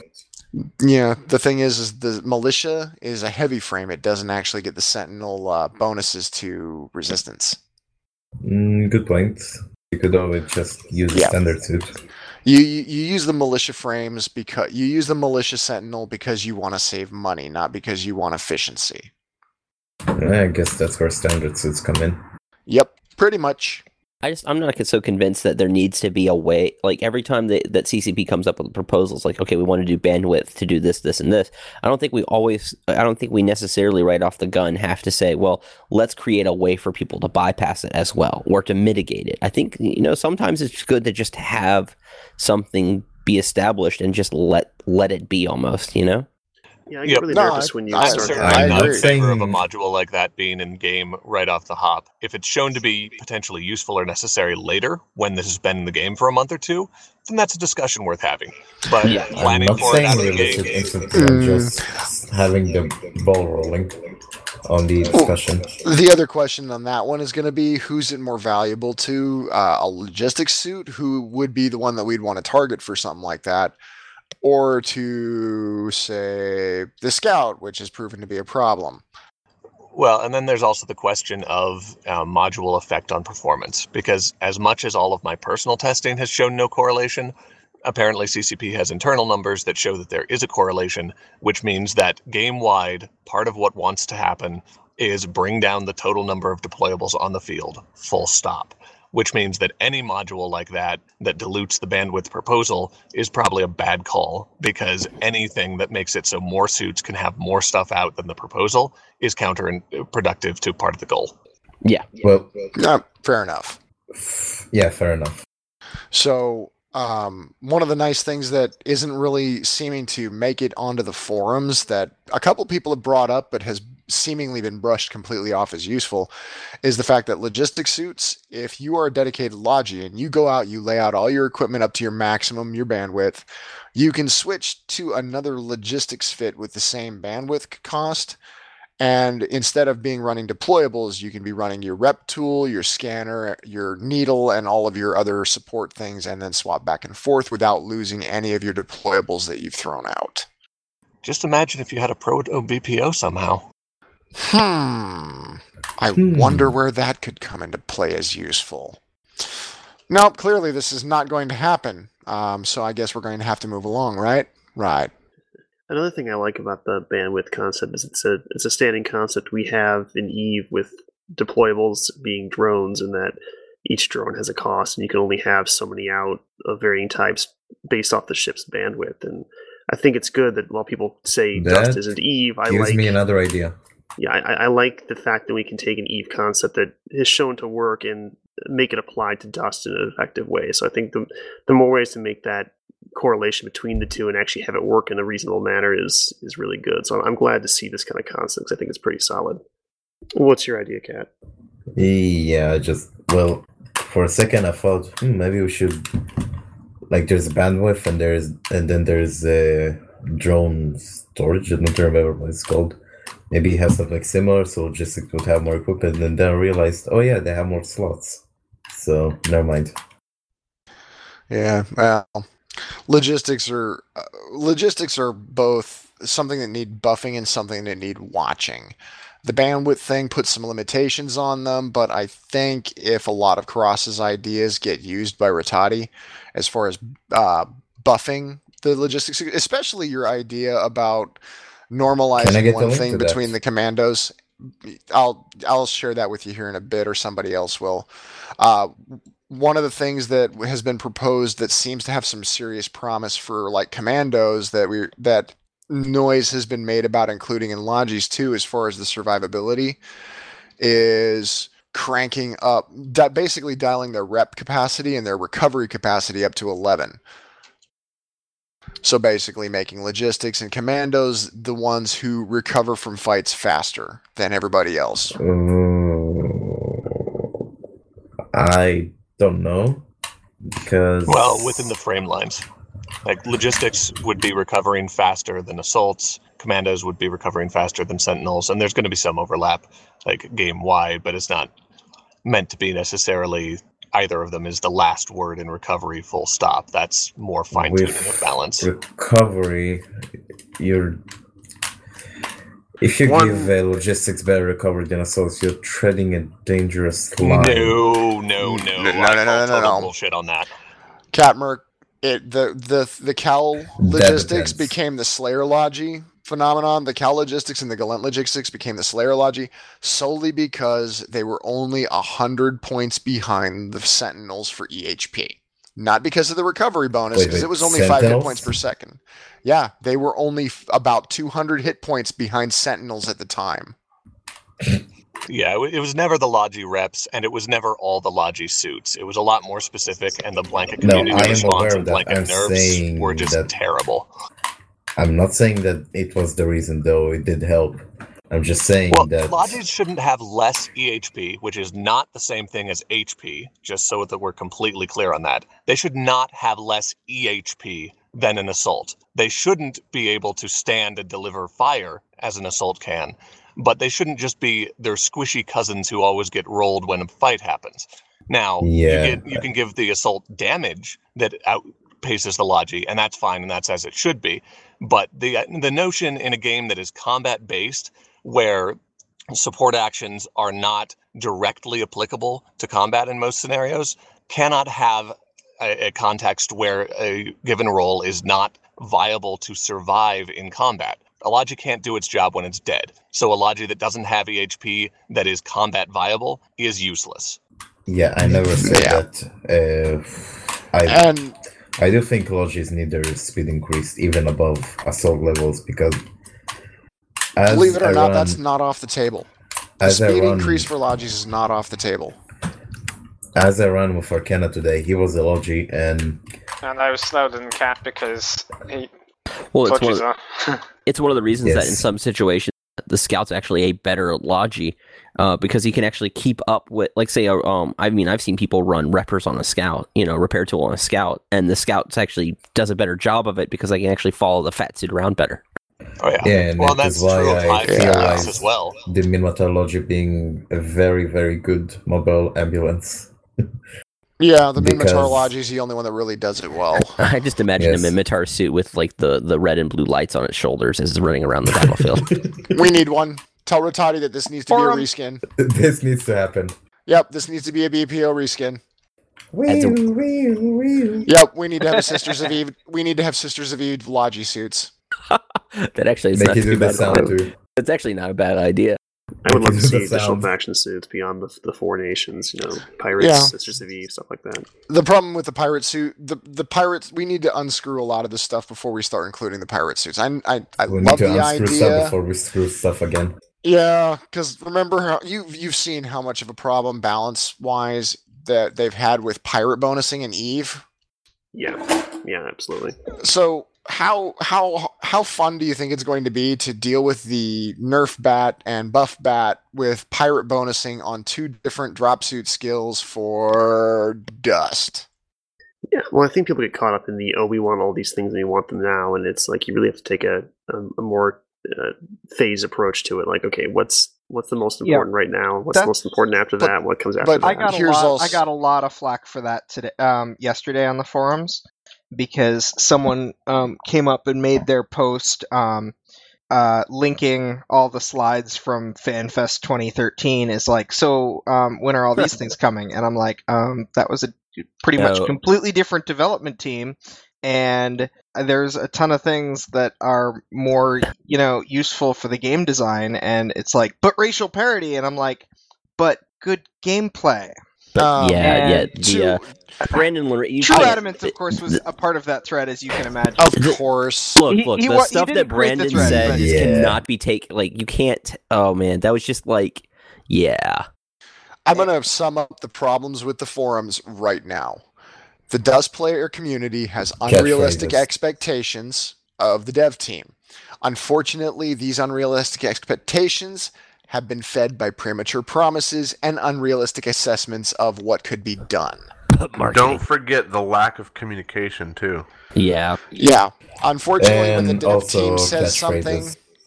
When the dev teams... Yeah, well, when the devs team says something and they don't provide a context for that something, then you get the crystal balling and the assumptions, and then everybody gets excited about something that was completely different from what they were expecting, and boo-hoo, we've got more bitching on the forums. So. Right, but the point with the 2013 FanFest stuff is that it's a complete, I don't think they were technically promises to begin with, because I heard but CCP promised this like 4 times on that thread. No, they didn't promise anything. They said this is what we're hoping to put have MTech's early 2013. Yeah, right. And the it's a different dev team. You don't necessarily, if one team does a bad job, the next team doesn't come in and say, okay, we're going to do exactly what the other team was doing.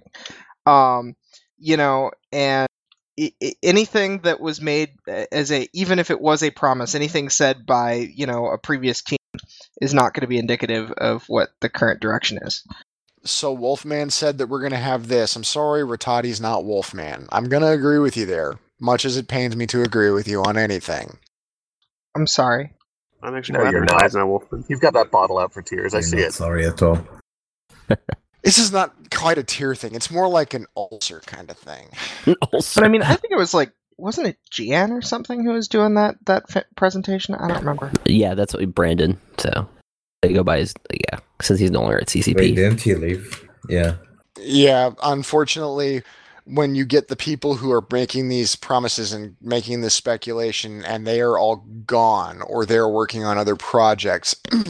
How the hell are you supposed to pick up on something unless they've kept very meticulous notes on how this stuff was supposed to fit together?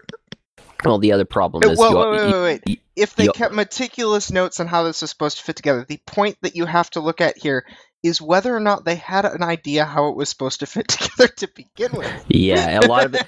That's a logical lead, but we're not ready to make yet. A lot of stuff in Dust feels like slapdash. Like, it was just like, hey, this is cool. Let's put it in because maybe it'll be something that people will be like, ooh, it's cool. This is cool. I'm gonna agree there. There is one thing I wish. Yeah, the Commando was like a bone thrown to the heavy community.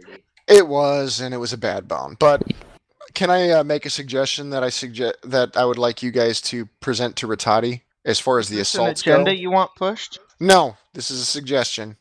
Oh, okay.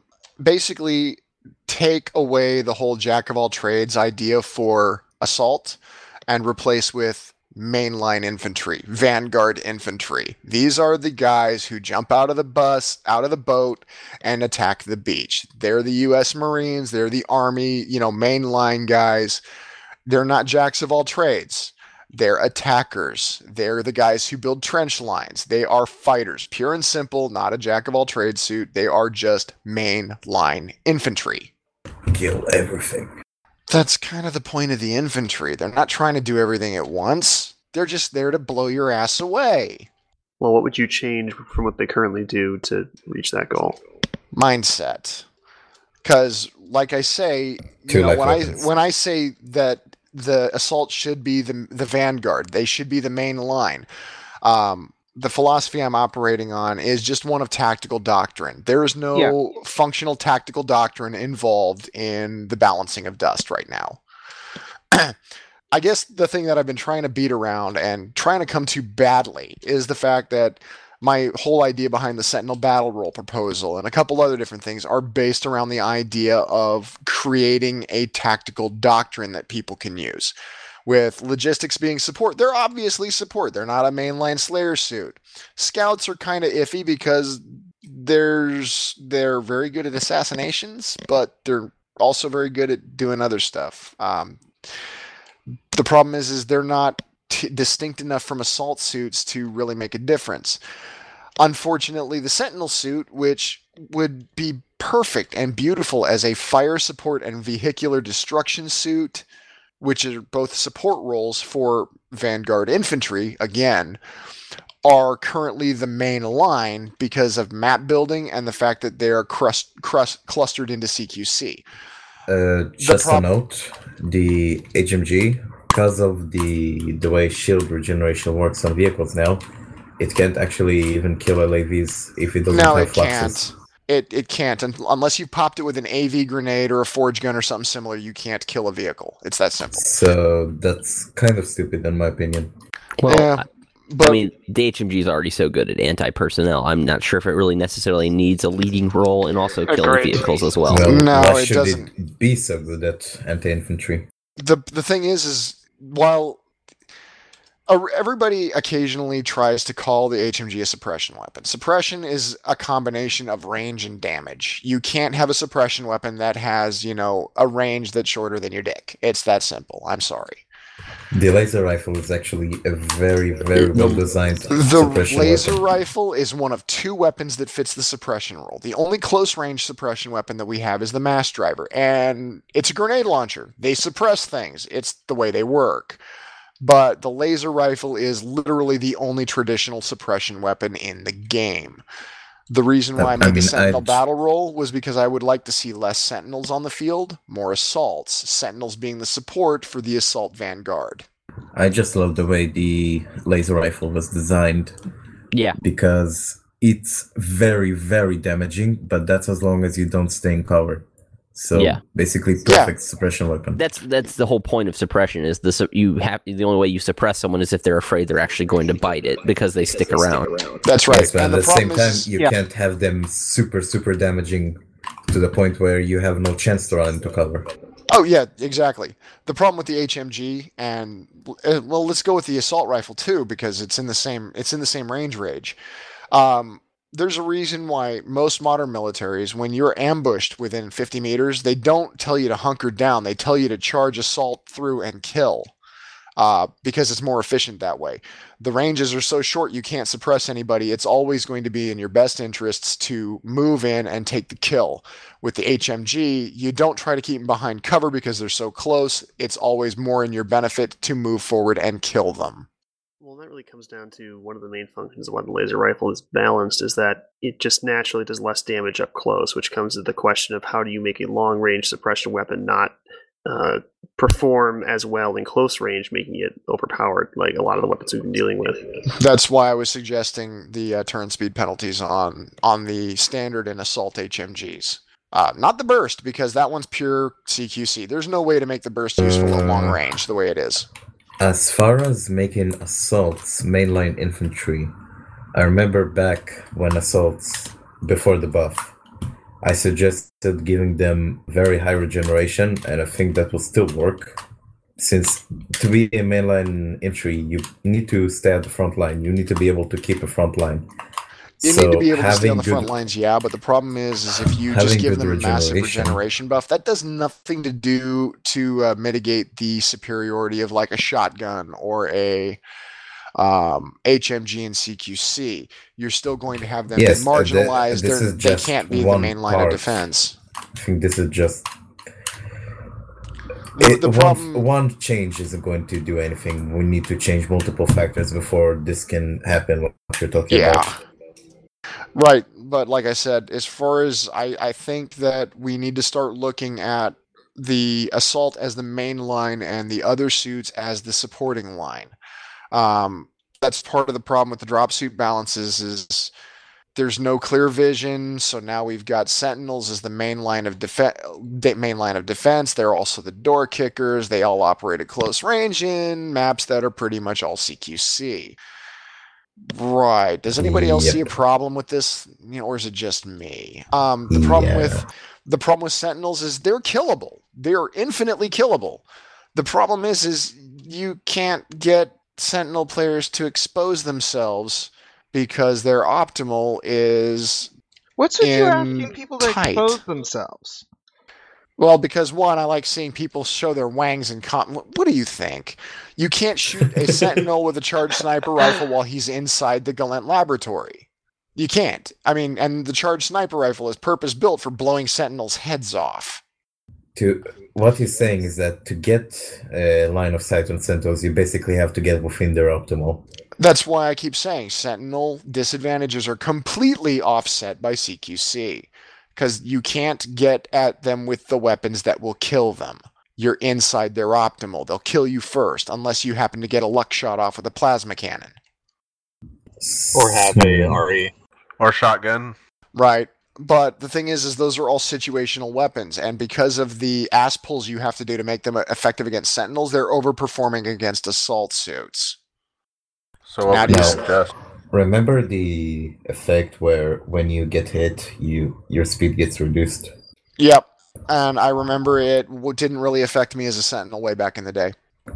Yes. Now, what if we reintroduce it to your design of the HMG, basically making it I'm trying to make it a suppression weapon, and honestly, if I knew that an HMG is going to slow me down, I will stay the fuck behind cover. The thing is my concept for the HMG as a support weapon is very similar to your standard 30 caliber M60 Echo 3 240 Golf medium machine gun. It's a 30 caliber machine gun. That's a nice name. Under normal circumstances, they are what are called crew-served weapons. The whole purpose of a heavy suit, as far as I can tell, is to make a crew-served weapon, which would require 2 or more men to operate properly into a single-man weapon platform. Am I particularly far off as far as you guys are concerned? Nope. Yeah, sounds pretty much on. Let's look at the standard light machine gun versus the HMG. Everybody's going to immediately go, keep your real life out of my game. Unfortunately, this is one of those things where real life inspiration can be used to balance an in-game problem. But you take that LMG, okay, or my medium machine gun, the 30 caliber long range, that thing will hit you from over a mile out accurately. But it's a 4-foot long gun. This is going to create problems in CQC to begin with. You can't whip that thing around. The second thing is it weighs over 20 pounds. I believe fully loaded with a belt, if I recall correctly, the damn thing is close on to 30 pounds. Can you imagine whipping that thing around in close quarters? Well, here's the thing, though. Apparently there's an ISIS guy that can do it. You're in this wonderful drop suit that is basically a spaceship and probably assists you with carrying things. There's a precedent for what I'm talking about. Have you ever played frickin' Warhammer 40k? No. Okay. Warhammer 40k. Yeah, it's your loss. But Warhammer 40k, one of the main groups is the Space Marines. They wear power armor. They're heavy weapon. For the most part, they're kitted out in power armor in fashion very similar to what we have on our assault suits. But they have these other guys called Terminators or Devastators. Devastators are, power armor suits with heavy weapons. Generally, when they're firing, they're locked in. They're static. Terminator suits are closer to what we have for the heavies. They're slower than the standard suits under normal circumstances, but by the same token, they can move and fire. But they're unwieldy, they're unmaneuverable, they're not really great for CQC except for dealing with things that are pretty much exclusively hand-to-hand. But the thing is they're slow turning, they're unmaneuverable, they're unwieldy and close, they're lethal at range because you just can't get close to them. But once you're in close, it's like shooting a turtle in the side of the head while it's on its back. That poor turtle. Yeah.